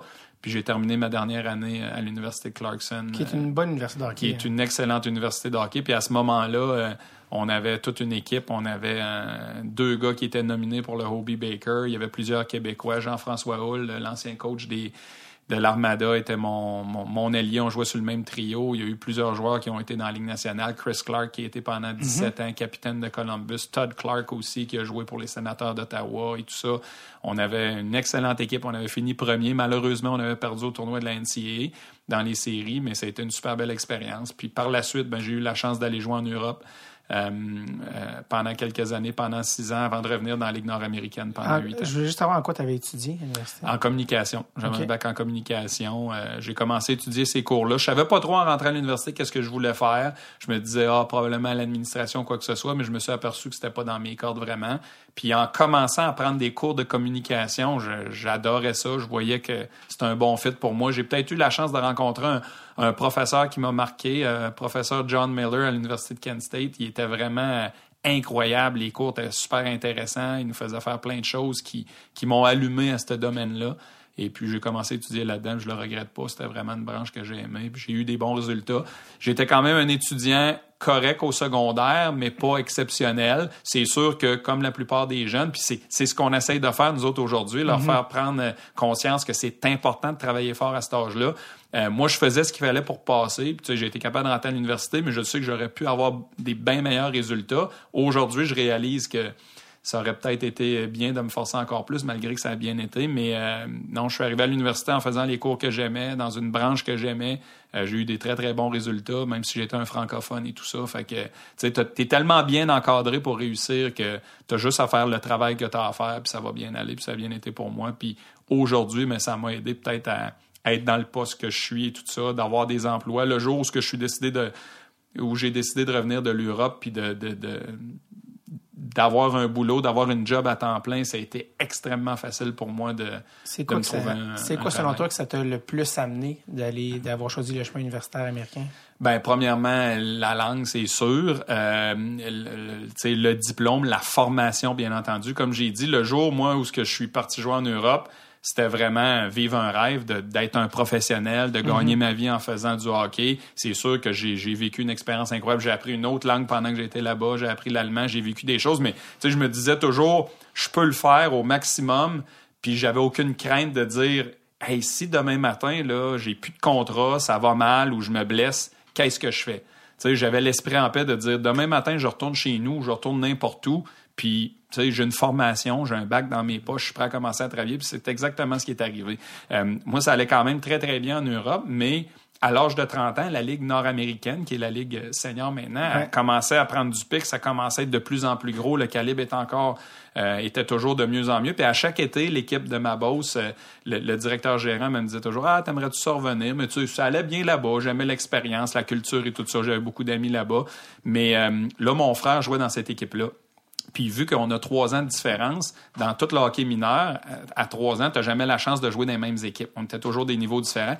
Puis là, je me disais, ça serait le fun d'avoir la chance de jouer avec mon frère dans la même équipe, avant d'arrêter de jouer, avant de plus jouer au hockey. Fait que c'est un petit peu pour ça que je suis revenu. Le fait de revenir dans mon coin, jouer avec mon frère. J'avais un enfant, une petite fille qui était née 1 an plus tôt cette année-là. J'avais 30 ans. Je me disais, ça serait le fun. Puis je le regrette pas. C'est sûr que j'aurais pu rester là puis ça aurait tourné différemment. Mais j'ai vécu des super belles années. Écoute, l'organisation, nous, de Saint-Georges-de-Beauce, c'était professionnel à 100 000 à l'heure, comme on dit. On était traités, on avait des bonnes conditions de travail. Puis en même temps, j'ai été capable de me trouver un travail de directeur de compte chez Bell. J'ai travaillé pendant 9 ans comme directeur de compte chez Bell Mobilité. Ça m'a permis d'apprendre un emploi, d'accéder au monde du travail, de me développer un réseau de contacts tout en faisant du hockey puis en travaillant dans le hockey aussi. Fait que c'était le meilleur des deux mondes. C'était quand même exigeant, mais c'était le fun au bout. J'ai eu la chance de jouer avec mon frère. On a gagné un championnat canadien, la Coupe Arlen ensemble. J'ai eu la chance de le gagner avec Saint-Georges 2 ans après aussi. On a eu vraiment des belles expériences. On est allé le gagner en Colombie-Britannique. On a gagné à Saint-Georges aussi. Puis ma dernière année senior, à 38 ans, j'ai joué pour Pont-Rouge cette année-là. On a eu la chance de gagner la Coupe. Donc, moi, j'étais prêt à arrêter. J'étais prêt à continuer à faire d'autres choses. Puis ça a juste très, très bien fini. Fait que j'ai des bons souvenirs, de belles expériences, rencontrer des gens incroyables. Je suis content que tu t'es rendu jusqu'à la Ligue semi-pro. Ben, ça s'appelait la Ligue semi-pro. Maintenant, ça s'appelle la Ligue nord-américaine parce qu'Alex aussi a joué. Puis vous êtes pas le même type de joueur. Toi, tu as eu des grosses. Je regardais tes statistiques. Tu as eu des grosses saisons. Là. Je sais pas si tu as des records records, je ne crois pas. Mais en tout cas, des saisons en haut du point par match. Là, ça a bien été. Tu sais, comme j'ai dit, j'ai peut-être eu la chance aussi de jouer dans des bonnes équipes. C'est sûr, j'ai toujours travaillé fort, j'ai toujours essayé de me pousser moi-même. Mais tu sais, à Saint-Georges, on a tout le temps eu des très, très bonnes équipes, un bon encadrement. J'ai joué avec des joueurs incroyables. Pour les joueurs semi-pro nord-américaines, pour mettre en contexte pour les gens, il n'y a personne là-dedans qui fait ça à temps plein. Tout le monde a une job. Non, c'est ça. C'est sûr qu'à un moment donné, dans les grosses années, l'année du lockout, c'était rendu à un niveau où il y en a qui faisaient ça à temps plein. C'est sûr que nous, en Beauce, non, mais il y a certaines équipes où il y avait des gars qui avaient des conditions de travail assez intéressantes pour ne faire que juste ça. En quelle année t'es revenu dans Nord-Américaine? En 2001. En 2001. Puis tu vois, le lockout, c'était 2004-5. Ouais. Puis à partir de 2004-5, c'est là que moi je me rappelle Brashear quand il est revenu, t'avais lui, t'avais Charpie, t'avais qui d'autre, même Colin, l'ancien du Canadien, Stéphane Richer qui jouait à Sorel, fait que t'avais des gars qui étaient payés, Éric Fichaud qui était payé très très bien pour faire que ça. Là. Mais tu sais les gars dans la Ligue nord-américaine, surtout un gars comme toi qui était un joueur qui était là pour marquer des buts. C'est quand même des revenus intéressants là, que vous faites on the side, si on veut. Oui, c'est ça. C'est, quand tu as la chance d'avoir un bon emploi. Moi, j'ai été chanceux. J'étais dans une bonne compagnie. J'avais une job où à ce moment-là, le marché était super intéressant. J'ai travaillé fort pour développer un secteur où j'habitais sur la rive sud de Québec, où Bell n'était pas. C'était un bon timing. Fait que oui, je gagnais très, très bien ma vie. Puis c'est sûr que le hockey, ça t'apportait un revenu supplémentaire qui est pas à dénigrer du tout. C'était super le fun. Que dans la Ligue nord-américaine, corrige-moi, on m'avait dit qu'il n'y avait pas de pratique. En fait, c'était que des games. Non, il y a des pratiques. C'est juste. Il y a des pratiques. Gars ne peuvent pas faire c'est ça. Ça dépend des organisations. C'est sûr que nous, en Beauce, on a toujours eu des pratiques. C'est certain que les gars qui venaient de très, très loin, on n'avait pas nécessairement toujours une pratique avec l'équipe complète. Nous, en Beauce, on était quand même assez chanceux. Il y avait une majorité de l'équipe qui était là, tous les locaux, les gars de Québec. Même, il y a beaucoup de gars de la région de Montréal qui venaient souvent parce que l'organisation l'exigeait le plus possible. C'est sûr que des fois, c'était pas possible, mais on avait quand même ça. Mais tu sais, c'était un entraînement à semaine puis 2 matchs la fin de semaine. C'était pas mal toujours parce ça. Parce que j'avais rencontré Alex s'occupait des chorégraphies de hockey sur la série Jean-Louis Book, puis il y avait plein de tous les figurants étaient des joueurs semi-pro. Puis je parlais avec un ancien qui est un gardien de but qui avait joué junior majeur puis qui jouait justement semi-pro. Puis Gourdy, ça, Francis Gourdeau? Non. Luc Bélanger. Luc Bélanger. Oui, je pense que oui. Ouais. Puis je pense que lui, oui. Puis il ne pas me mélanger, là, si c'est pas lui, mais il me parlait de comment... parce que lui, je crois qu'il en fait, il était professeur, je pense, de formation. Ouais, c'est ça. Je ne sais pas s'il était suppléant ou ça, mais que ça pouvait des fois être plus intéressant les revenus de la Ligue nord-américaine que de la Ligue que comme professeur. Ben, écoute, il y a des gars dans ces années-là, faut pas, tu sais, aujourd'hui, c'est plus pareil, puis avant ce temps-là, avant le lockout, c'était pas pareil non plus, mais les revenus devenaient vraiment intéressants. Il y a eu des gars qui ont fait des salaires dans les 6 chiffres, là. Tu sais, il y en a eu pas beaucoup, là. Vraiment pas beaucoup. Puis c'était vraiment certains joueurs, mais ça l'a monté jusqu'à là quand même. Fait que, tu sais, ça peut laisser comprendre que la majorité des joueurs, ils faisaient pas, tu sais, c'était pas 50$ la game. Quand la Ligue semi-pro a commencé, je me rappelle, je parlais avec Jean-François Piché, qui était justement dans le tournage de Jean Béliveau. Tu sais, lui, il me disait ça. Il dit, mes premières games, je t'ai payé 40$ la game, tu sais. Fait que ça l'a commencé, là, mais ça l'a grimpé assez rapidement, tu sais. C'est devenu très, très gros. Puis, on se le cachera pas, les premières années, C'était de l'argent en cash. Ouais. Mais, tu sais, à un moment donné, c'est devenu tellement trop gros que C'est ça. tout le monde s'en est rendu compte. Ouais. Le ministère du Revenu aussi. Puis à un moment donné, Ouais, ils ont ouais. posé des lois, puis on est imposé, puis on sont reculés, puis on est obligé de payer cet argent-là. C'était quand même toujours intéressant. Puis je pense que c'est encore intéressant aujourd'hui. Mais c'est sûr qu'il y a eu un moment donné où ce que ça a atteint un pic. Là, Ouais. puis que Ben, c'est ça c'était aussi très que- intéressant pour certains joueurs. Ça avait une réputation un peu pas de blanchiment d'argent, mais de justement tout ce qui est cash, tout ce qui est ces affaires-là, ça venait toucher là, un petit peu. Ah, les propriétaires d'équipe, certains, c'était vraiment des bons businessmen, Ouais. puis c'était du monde sharp. Puis il y avait d'autres propriétaires d'équipe que c'était des bons businessmen, mais dans une business haute, disons. Ouais, c'est ça. Puis, parce que, tu sais, maintenant, il y a encore des gars qui jouent, des anciens justement, joueurs pro, souvent des 500 000 piastres la game pour continuer à jouer au hockey alors qu'ils joueraient dans une ligue de garage. Ouais, là, je sais pas jusqu'à quel niveau ça va aujourd'hui, parce que tu sais, je la suis beaucoup moins, je suis déconnecté Non, un je petit comprends. peu, mais, tu sais, il y a quand même des bons joueurs qui font encore des bons salaires, mais, tu sais, maintenant, tout est déclaré, puis ouais. les équipes ont des bons budgets balancés, la ligue est en santé. Moi, je sais que les gens qui ont été voir des matchs récemment, là, c'est une ligue, ça patine, les joueurs sont, tu sais, ils pourraient jouer ces équipes-là dans la East Coast, certaines équipes dans la Ligue américaine, puis ils seraient très, très, très compétitifs. Tu regardes le nom des gars, leur passé, d'où ce que les gars arrivent. Ça aussi, c'est une ligue qui est très, très méconnue. Malheureusement, les gens pensent toujours que dans le temps qu'il y avait beaucoup de bagarres, c'est encore ça aujourd'hui. C'est plus ça du tout. Puis moi, tous les gens qui sont encore impliqués dans les équipes, à qui je parle, ils disent la même chose. Tout le monde est impressionné. Le niveau de jeu, il est incroyable. Puis tu sais, c'est tous des Québécois ou presque. C'est des gars qui ont été joués professionnels un petit peu partout. Ils reviennent dans leur patelin, ils reviennent dans leur coin, ils commencent une deuxième carrière. Écoute, à ce prix-là, aller voir des matchs comme ça, là, il y a rien qui vaut ça. Là. Qualité-prix, là, il y a rien qui vaut ça. On est loin de l'époque du documentaire Les Chiefs. Ben non, c'est ça.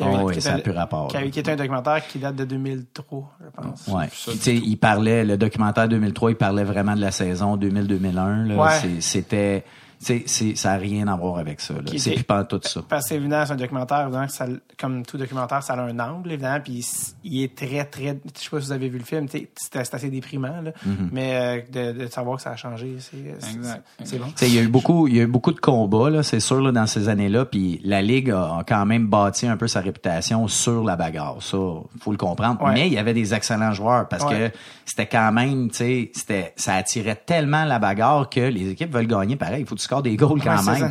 Mais ces années-là des Chiefs, écoute, t'avais, sur le premier trio, je pense que t'avais Mike Anderson avec Denis Chalifou, là, tu sais, Mike Anderson, c'est un des personnages, je pense. Ouais, ben c'est ça, tu sais, puis c'est un excellent joueur de hockey, mais il était très très tough, tu sais, puis il jouait à côté de Denis Chalifou sensiblement comme Claude, c'est pas un grand joueur, mais un gars qui avait un flair offensif incroyable. Fait que, tu sais, ça c'était le premier trio, puis après ça, c'était tous des gars qui se pognaient, qui étaient capables. Ça c'était les débuts de vraiment la ligue, comment elle a explosé. Même si avant ça, il y a eu d'autres équipes et tout, c'est vraiment là que ça a parti, que là l'argent rentrait, puis là il attirait des foules, puis c'est un peu grâce à eux. Puis par la suite, quand on est arrivé dans l'année du lockout, c'est là qu'on a vu que bon, là ça a changé un peu, la ligue elle s'est vraiment améliorée côté hockey, mais puis la qualité, je dirais des toughs là, si on veut les appeler comme ça, les gars qui se battaient sur la glace, elle avait augmenté là, c'était plus juste les Ticlin. Ben pas Ticlin, tu sais, des gars comme Mike Bro là, c'est des gars qui ont appris à patiner, tu sais là quand même jeunes, mais que tu sais c'était pas leur force là quand ils ont embarqué dans la ligue, mais qui étaient très très tough. Mais ça reste que des gars comme ça, il y en avait beaucoup moins. Là, c'était tous des gars qui avaient joué au hockey de haut niveau, mais qui savaient se pogner. Ils allaient chercher des gars de la Ligue américaine, des Shane Shogden qui est venu jouer pour Saint-Jean, pour la mission de Saint-Jean, les Chiefs de Saint-Jean. C'est un gars que l'année d'après, il jouait dans la Ligue américaine. Tu sais, comment ils ont fait pour l'attirer, ce gars-là? C'est parce qu'il était capable de le payer. Ouais, là, fait que la qualité des bagarreurs avait augmenté beaucoup après. Là. Je vais en venir à toi, Alex, parce que toi aussi, tu as joué dans la Ligue américaine. Sauf que si on tape Alex Dandonneau sur YouTube, c'est des combats qu'on voit. Fait ouais, c'est ça. Toi, tu étais là pour te battre. Oui, parce que la vidéo de quand je marque sur Éric Fichaud, tu le trouveras pas. En fait, il n'existe pas. Non, exactement. Il doit exister en quelque part, mais il a été... Il est juste dans ta tête. Ouais, exact. Je m'en rappelle tellement, ce goal-là, en plus. Personne ne me croit.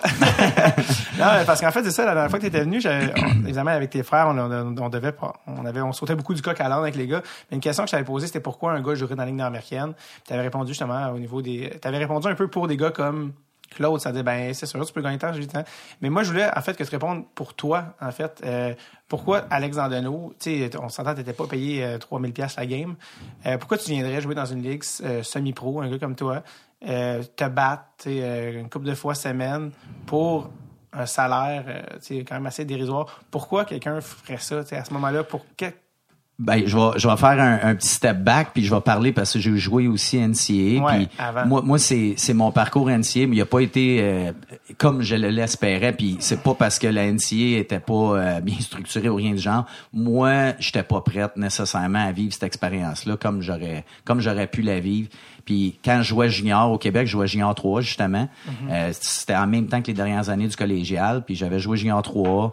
Puis ça avait quand même bien été, mais tu sais, à cet âge-là, disons que mon personnage sur la glace, c'était vraiment, tu sais, je jouais au hockey, je faisais mes affaires, puis ma qualité, c'était mon patin, puis être capable de donner des bonnes mises en échec. Fait qu'à un moment donné, tu te crées une identité avec tout ça, puis j'étais devenu le gars qui patinait, qui frappait, puis quand tu frappes puis tu déranges, ben il y a souvent du monde qui vient te voir pour se battre. C'est ça l'ancien hockey, tu sais, fait que qui est presque plus présent aujourd'hui, mais c'était ça. Fait que cette identité-là, elle a parti junior, puis quand j'ai joué NCAA, moi j'étais allé jouer pour Mike Odessa justement à 20 ans junior à Boston, qui a été ma meilleure et ma pire année de hockey parce que j'ai tellement appris, mais c'était tellement tough, c'était vraiment l'ancien régime de faut que mentalement tu sois capable de passer à travers un coaching staff qui est tough avec toi, surtout un joueur comme moi là. Peut-être les joueurs de talent c'était différent, mais moi ça a été toujours très tough. Fait que j'ai passé par là puis ça m'a donné l'opportunité de jouer à Southern Maine en division 3.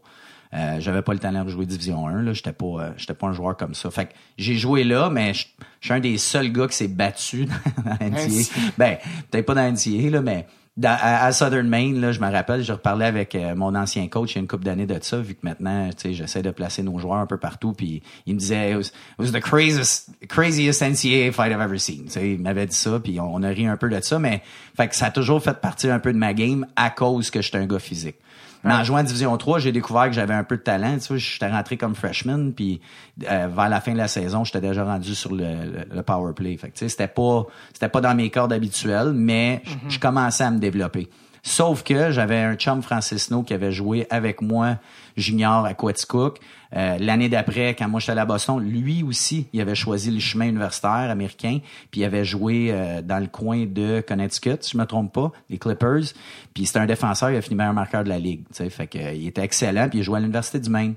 Fait qu'il m'a dit viens jouer avec moi là. Fait que j'ai transféré pour jouer à l'université du Maine. L'assistant coach qui m'avait recruté m'a dit garde, je peux rien te garantir financièrement.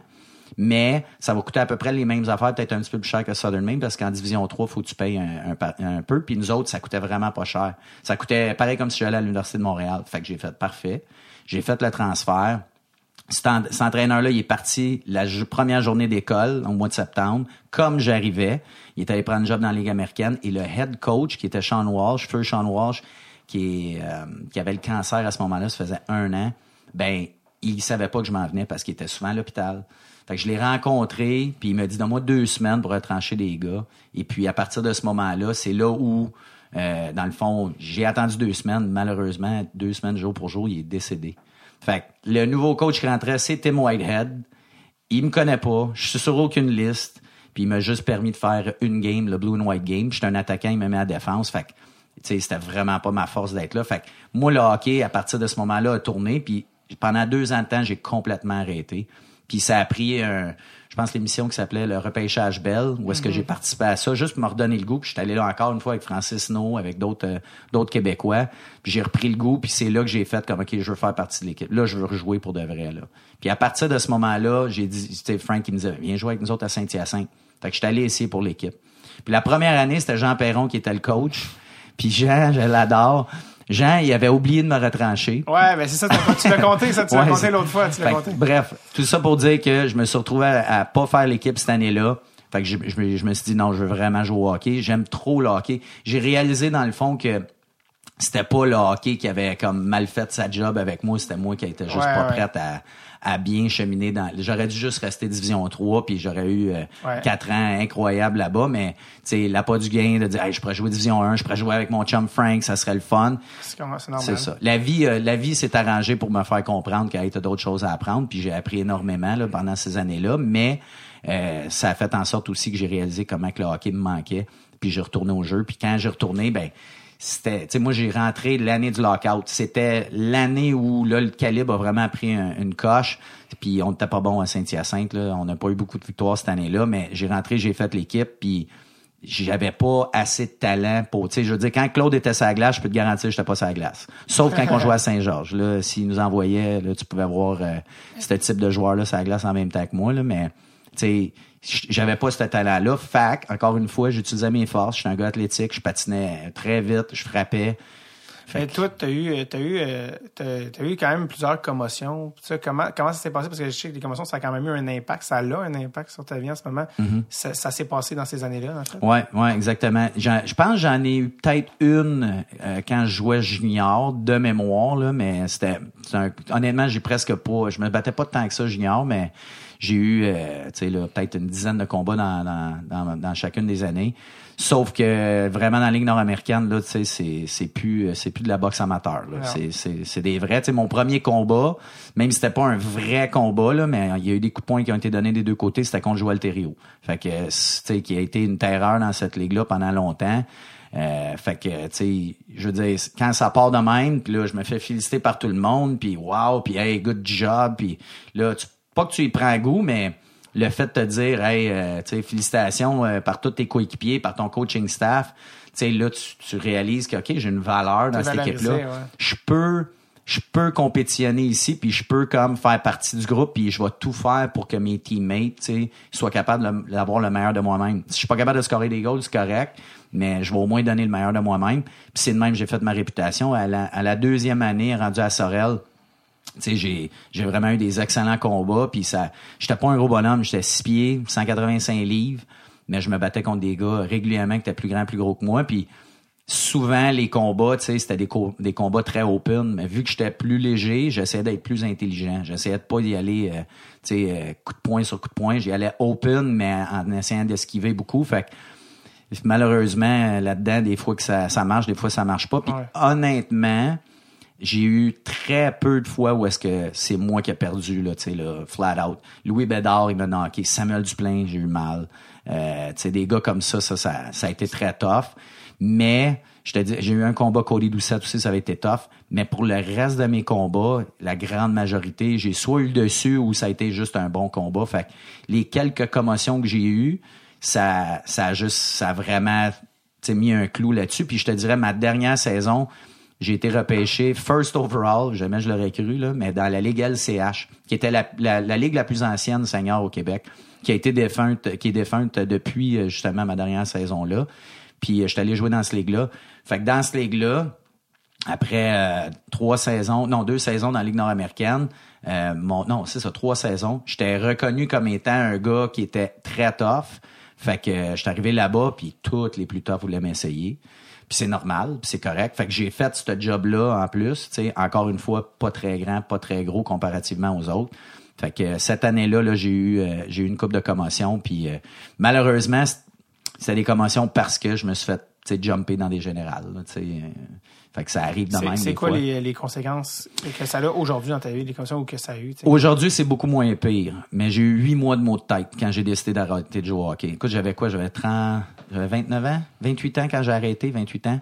Puis, tu sais, j'ai arrêté parce que, tu sais, j'ai toujours été un gars que je considère qui était, tu sais, j'étais bon à l'école, à l'université, j'avais un grade point average de proche de 4. Tu sais, je me disais, je veux pas hypothéquer mon cerveau. Fait que quand j'ai arrêté, tu sais, là, c'était vraiment parce que, OK, là, c'est flagrant, là. 8 mois de maux de tête. À chaque fois que j'allais au Sapsum, je suis retourné à l'Université de Montréal.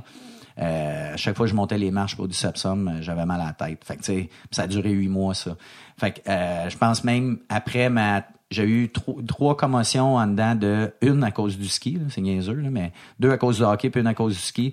Puis quand je me suis frappé la tête la dernière fois, le lendemain, je me suis réveillé avec un rond de bave, la grosseur d'un ballon de basket sur mon oreiller. Tu sais, puis depuis ce jour, sais, évidemment, on s'adapte, là, mais depuis ce jour, tu sais, je parle plus de la même manière. C'est con, là, mais c'est un détail.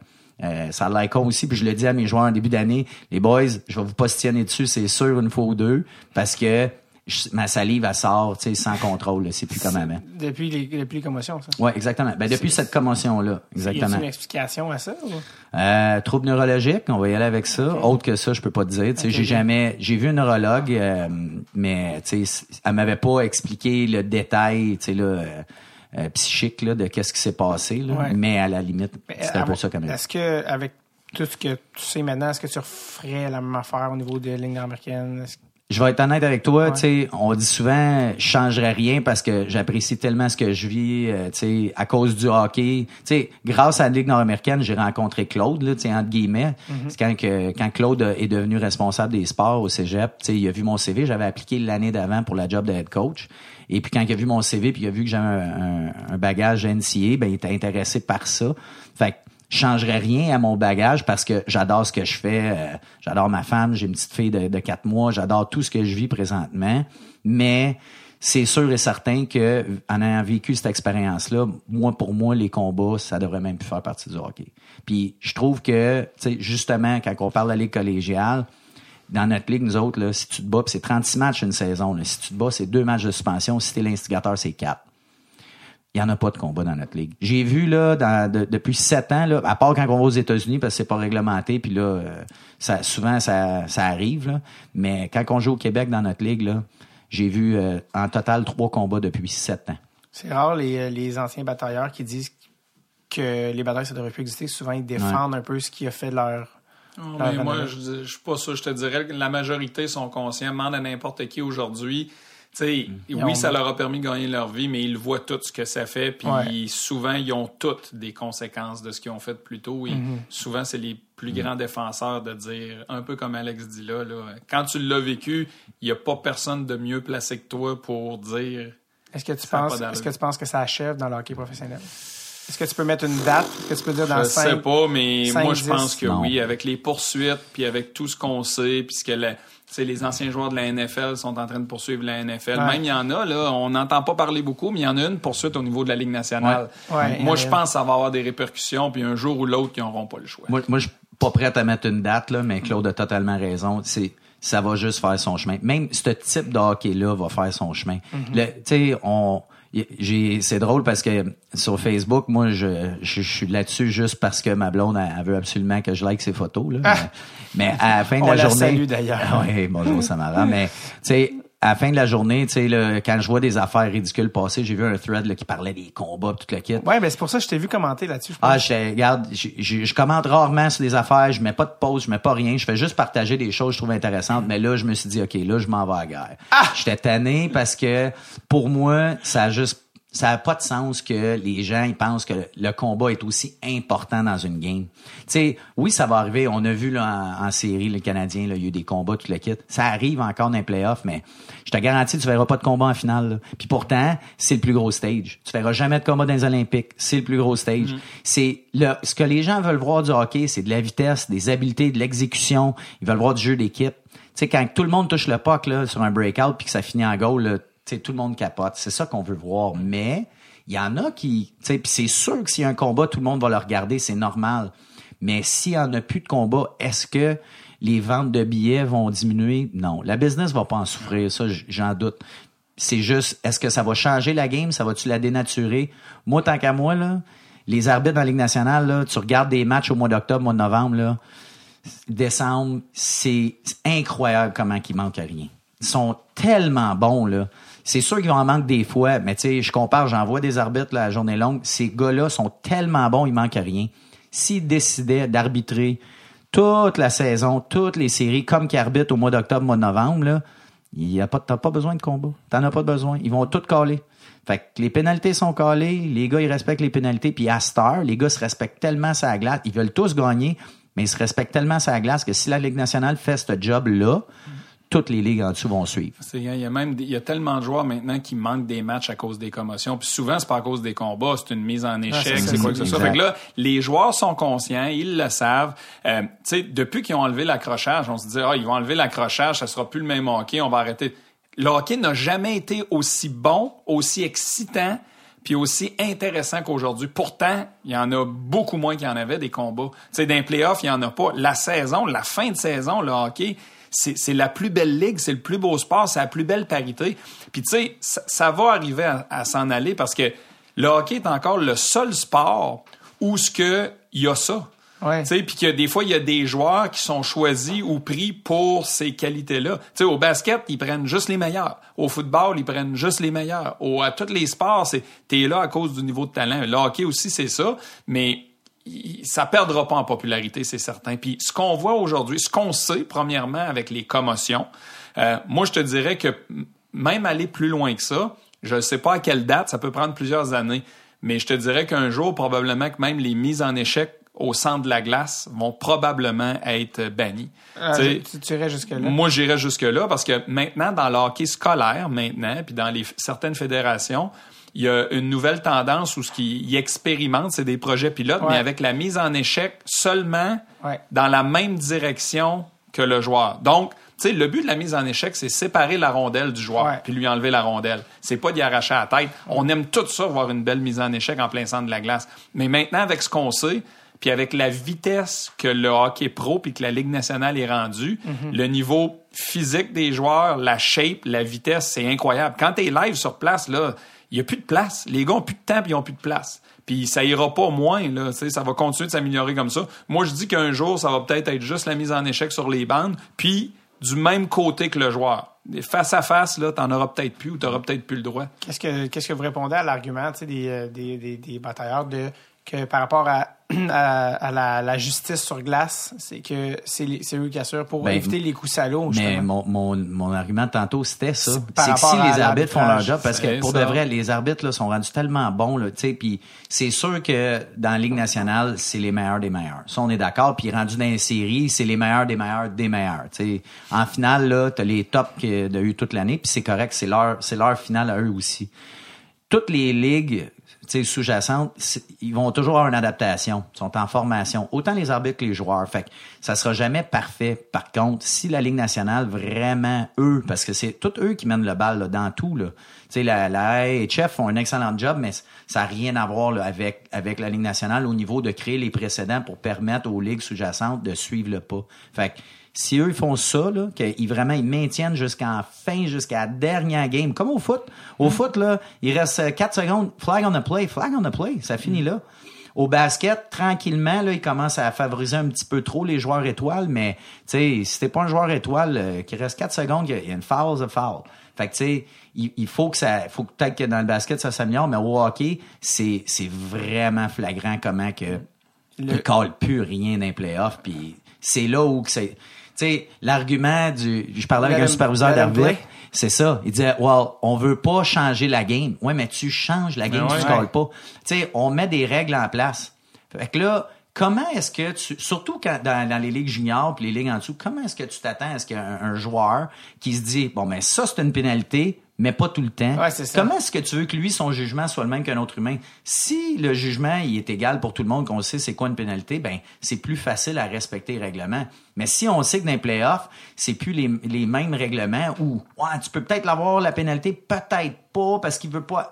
Tabarouette, c'est rendu donc bien compliqué de jouer là-dedans, tu sais, c'est pas simple. Fait que, ce que ça fait, c'est que ça donne des marges grises incroyables, puis des fois, là, on s'est fait pogner. Tu sais, la bagarre est toujours venue où tu sais, c'est de protéger, disons, nos joueurs vedettes ou tout ça, puis faire qu'ils ne se font pas abuser, OK?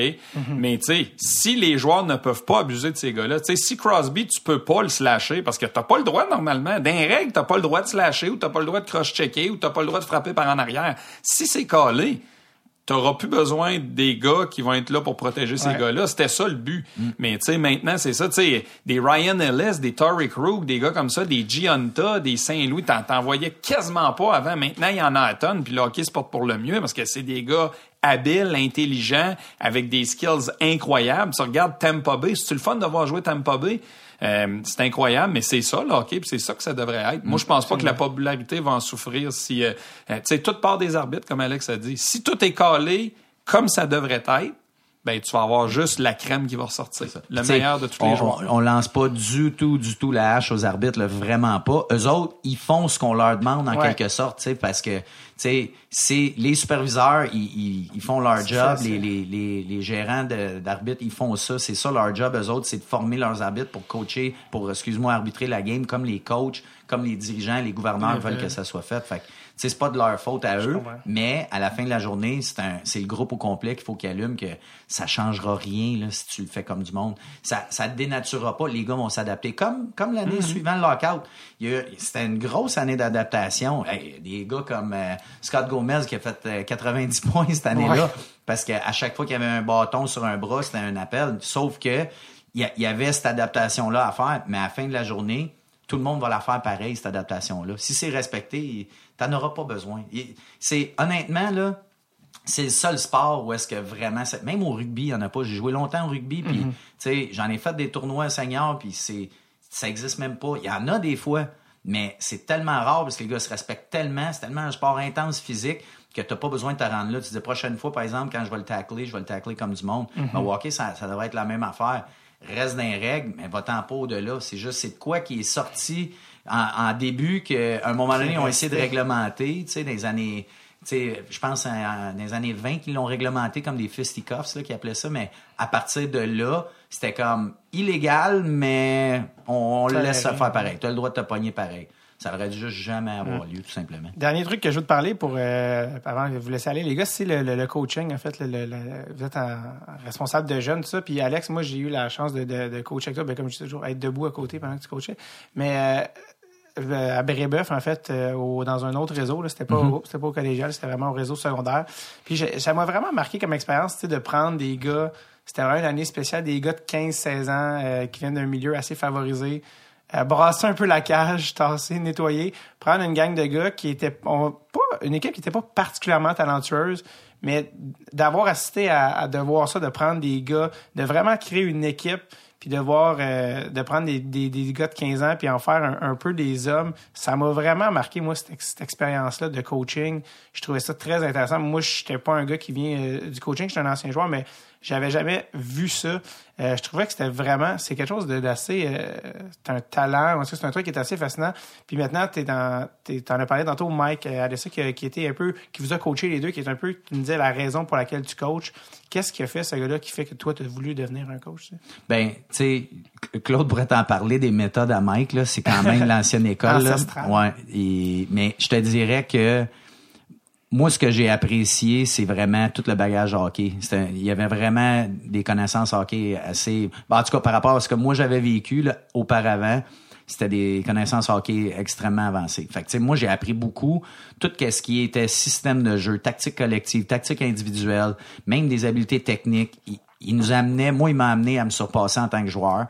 Puis, ce qui était le fun de ça, c'est que j'ai appris, tu sais, cette année-là. Toutes les autres années avant, je veux pas dire que mes autres entraîneurs étaient pas excellents ou ils étaient pas bons, mais c'était comme, on dirait que c'était pas mal la même affaire. Puis, OK, là, on fait l'exercice. Mais je me rappelle ma deuxième année à Tombe, j'ai eu John Casey qui avait été mon coach, puis que, tu sais, lui, je me rappelle de cette année-là parce que j'ai appris aussi, mais, tu sais, souvent, on dirait le hockey, surtout au Québec, c'est comme du pareil au même. OK, on fait tel drill, tu t'as pas expliqué pourquoi, t'es dans le coin pendant à peu près une minute, tu bouges pendant 10 secondes. Fait que, avec Mike, c'était pas ça. Sauf que c'était tellement tough mentalement. Tu sais, moi, j'avais tout le temps soit lui, soit Bernie, l'assistant coach, qui était sur mon cas. Tu sais, il fallait... Leur but, c'était évidemment de me pousser toujours à être meilleur. Mais il faisait d'une forme, puis c'était comme ça dans le temps, il faisait d'une forme négative. Fait que moi, ce qui m'a poussé à coacher, c'est que t'sais, j'aimais ça faire des écoles de hockey. J'en ai fait beaucoup avec Joël Bouchard à l'académie. T'sais, je tripais à développer le mouvement. C'est pour ça que je suis retourné à l'université en éducation physique. T'sais, pour essayer d'aider les jeunes à voici comment tu peux faire tel mouvement, telle affaire.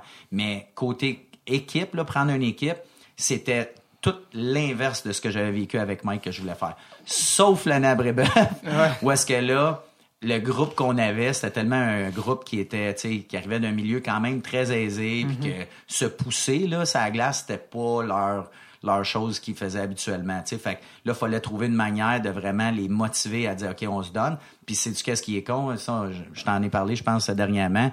Ces gars-là, encore aujourd'hui, ils m'appellent. Encore aujourd'hui, hey, viens-t'en souper chez nous. Puis c'est toute la gang qui se regroupe parce que ça a été tough. Mais ils ont tellement appris, ils ont tellement grandi là-dedans qu'aujourd'hui, tu sais, là, ils me disent que c'est la meilleure année de leur vie, là, tu sais, là, encore dans certains cas, là, pas tout le monde. Est-ce que tu es conscient vous êtes conscient, genre, de l'impact que ça a un coach sur un jeune, surtout dans ces années-là, tu sais, vous êtes au collégial, des années de développement personnel tellement importantes pour le reste de leur vie. Est-ce que vous êtes conscient? Puis je pense que c'est connu là, que les coachs ont des rôles très importants dans la vie des jeunes athlètes, du pouvoir que vous avez puis de la responsabilité que vous avez envers ces jeunes. Surtout, je te dirais, au niveau secondaire, là, c'est plus dans ces années-là d'adolescence. Là. Collégial, un petit peu moins. C'est un an de plus, tu sais, un gars de 17 ans. Mais le gars de 18, 19 ans, tu sais, nous autres, ils viennent à 17, ils peuvent quitter à 20. Là, tu sais, fait que c'est plus le même impact que tu as à 20 ans. Mais les gars qui ont eu du succès, tu sais, collégial, tu sais, moi, je leur parle encore. Tu sais, Pierre-Luc Mercier, c'est un petit gars de Verdun.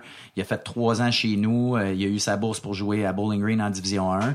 Puis, tu sais, lui, il m'appelle. Puis, tu sais, encore cette année, là, j'essayais de l'aider à trouver un agent qui était bon pour lui. Fait que, tu sais, ces gars-là, on le voit l'impact qu'on a. Tu sais, on leur parle encore, mais je te dirais plus au niveau secondaire, là, tu le sens vraiment que ils sont vraiment dans le crossroads de dire, hey, quand je vais tomber collégial, quand je vais aller au cégep, là, je deviens un homme. Là, j'ai encore des secondaires 1, là, dans mon école, là, tu sais, j'ai encore des 13 ans, là, des kids. Fait que, pour eux, ça a un plus grand impact. Puis ça, tu sais, comme je te disais, ces gars-là de Brébeuf m'appellent encore parce que, justement, l'impact était aussi grand. Fait que, il y a une prise de conscience au niveau de l'entraîneur de comprendre que tu es un éducateur avant tout. Puis ça, c'est une affaire que j'essaie de véhiculer beaucoup. Je suis directeur technique à Saint-Constant. J'essaie d'aider les différents coachs à comprendre que ta job, c'est d'éduquer, pas de gagner des games. Fait que tu veux développer dans un encadrement de plaisir, mais ta job, c'est d'éduquer. Puis quand on est collégial, comme je le suis, ben notre job, c'est d'éduquer, sauf que c'est des compétences différentes. Là, j'ai fait un team building d'altruisme cette année. Je l'avais jamais fait, mais dans nos valeurs, on essaye de faire pratiquer nos valeurs par les gars. Mais tu sais, pratiquer de l'altruisme, tu sais, il faut que tu leur fasses faire des choses particulières. Fait que tu sais, on l'a fait cette année. Ça pour moi, c'est drôle, mais j'ai un de mes joueurs qui m'en a reparlé dans notre meeting individuel de fin d'année. Il m'a dit ça, j'ai vraiment aimé ça. Il dit, tu vois vraiment les individus avec qui tu joues. Tu sais, dans ce type d'activité-là. Parce que là, il fallait qu'il fasse un acte d'altruisme, il fallait qu'il le filme, puis là, il le présente aux autres joueurs par la suite. Fait que ces petits détails-là, c'est con, mais c'est le genre d'affaires qui fait en sorte que quel type de citoyen tu vas devenir, quel type d'individu, quel type d'étudiant athlète tu vas devenir plus tard. Fait que cet impact-là, moi, je le vois comme ça. Fait que au-delà de gagner des games, moi, je veux créer des individus qui vont être sharp. Moi, ce que j'aime, c'est exactement ce côté-là. C'est vraiment ce que tu as dit, l'impact qu'on peut avoir auprès des jeunes à cet âge-là. T'sais, moi, si je regarde vraiment intelligemment le choix de m'en venir dans cette job-là, au niveau conditions ou financier par rapport à ce que je faisais avant, c'est une décision un peu stupide. Par contre, ma job est tellement valorisante. T'sais, je gagnais mieux ma vie, tout ça, malgré qu'aujourd'hui, c'est quand même bien. Là. Mais tu sais... avoir la chance d'avoir une job dans le sport, puis d'aider les jeunes à s'orienter, puis les aider justement à devenir des hommes, comme Alex a dit. Moi, c'est tellement le côté valorisant que j'aime. Moi, mes plus belles années de toute ma vie, que ce soit dans le hockey ou même dans la vie, c'est mes années à l'université, quand j'étais aux États-Unis. Juste les amis que j'ai faits, l'encadrement, le style de vie, tu sais. Moi, ça n'a jamais été un problème de me lever et aller à l'école. J'aimais ça. Tu côtoies du monde, tu es dans un environnement incroyable. Tu fais le sport que tu aimes le plus au monde. Pourtant, oui, on avait une bourse, mais on n'avait pas une scène. Là. Mm-hmm. Moi, je travaillais l'été, puis il fallait que je passe toute mon année de scolaire avec ce que j'avais gagné durant l'été. Pourtant, c'était les plus belles années de ma vie. Là, j'ai la chance de travailler là-dedans. Et puis, on a la chance de faire la différence dans la vie de certains jeunes, de leur montrer justement à devenir des hommes, à apprendre à s'organiser, à devenir plus matures. Il y en a qui arrivent chez nous, qui viennent de l'extérieur, les parents sont inquiets. Il y en a qui savent pas encore ce qu'ils veulent faire dans la vie. Tu sais, je vais étudier quoi, je vais devenir quoi.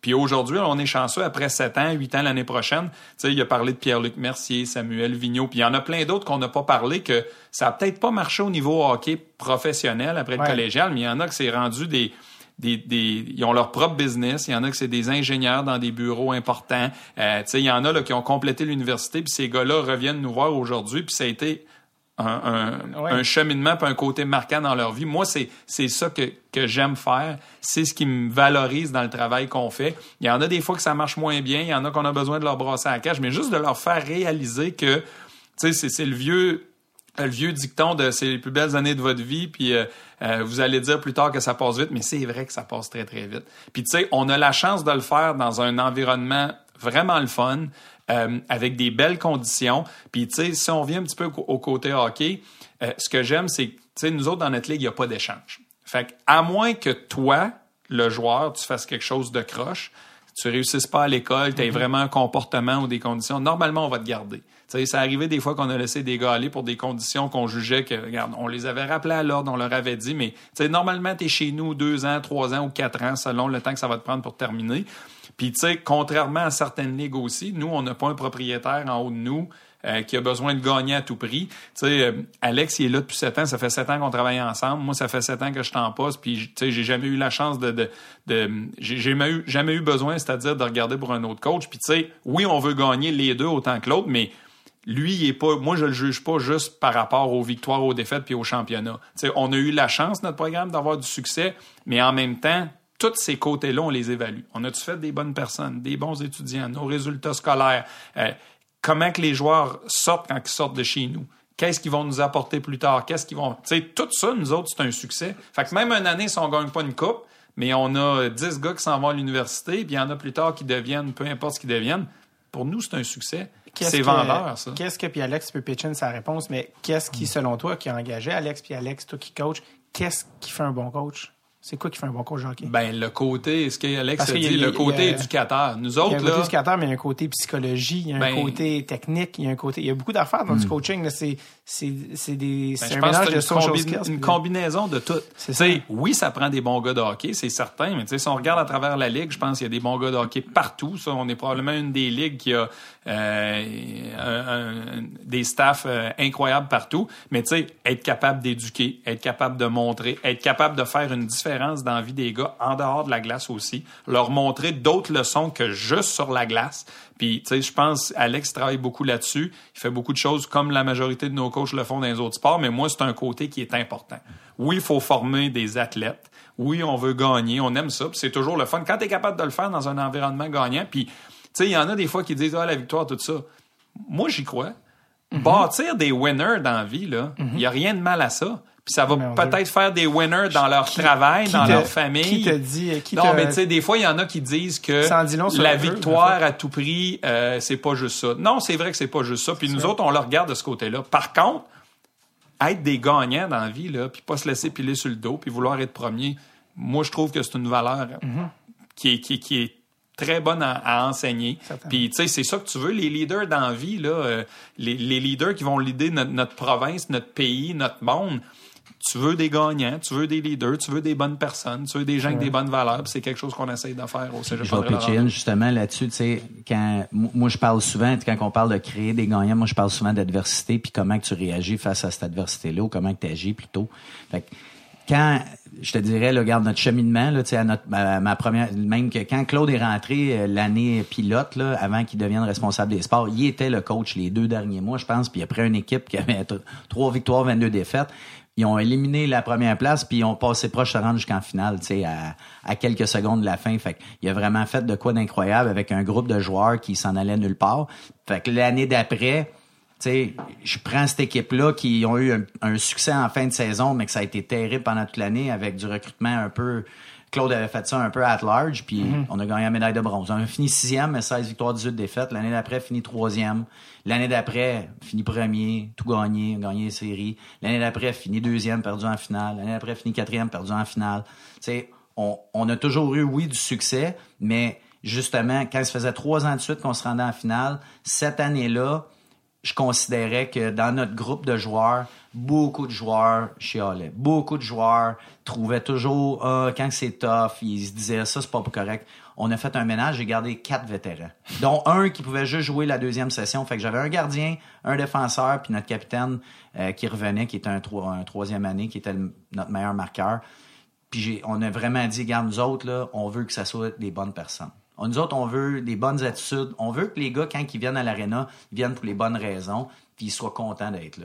Puis ça, pour moi, là, quand tu génères cette culture-là, puis c'est ce qu'on a fait, cette année-là, à cause qu'on avait autant de gars qui étaient nouveaux, début de saison était tough. On a même perdu des bons joueurs à Noël à cause des notes. Ils n'ont pas passé leur cours comme ils devraient. On avait peut-être mal identifié cette partie-là chez eux. Mais tu vois, après ça, 11 victoires, 2 défaites. Puis l'année qui a suivi, qui était l'année passée, fini premier, puis on a tout gagné. Fait Yes. tu sais, c'est ce type d'individu-là qu'on veut avoir, puis c'est ce type de culture-là qu'on veut générer. Fait qu'à partir de là, peu importe toutes les choses qu'on fait, c'est juste pour améliorer, si on veut, cette culture-là. Yes. Fait qu'autant psychologique dans les team building qu'on fait que les entraînements sur glace.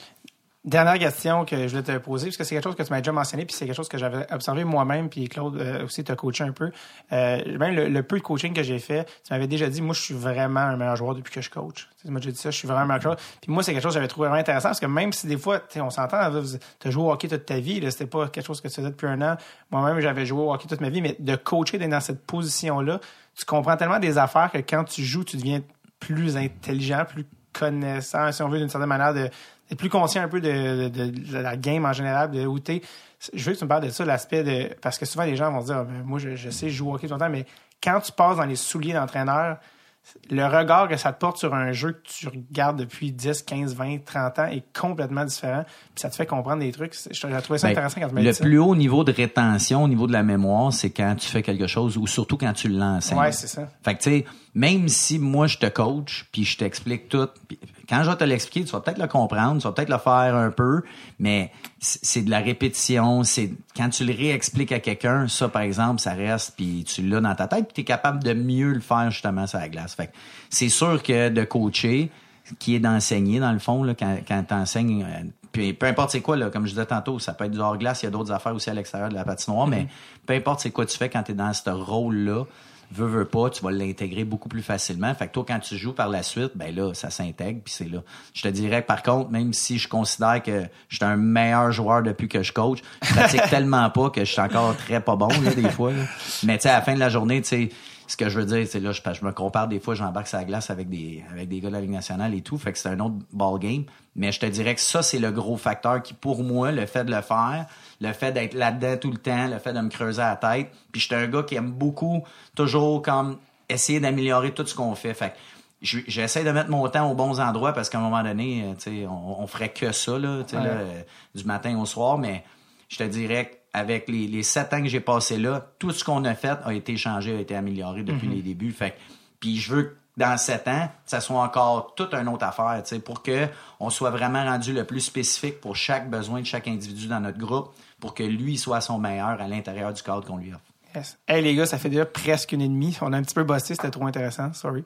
That's fait que Alex Dandeno, coach en chef, pour votre nom d'équipe, c'est quoi, André Lando? Boomerang Cégep André Le Lando. Boomerang Cégep André Lando et Claude Morin, qui est responsable des sports at large, André Lando. Merci les gars, merci d'avoir pris le temps, merci d'être venu nous jaser de la Ligue collégiale et longue vie à la Ligue collégiale. That's it. Merci beaucoup. Merci, David. Merci.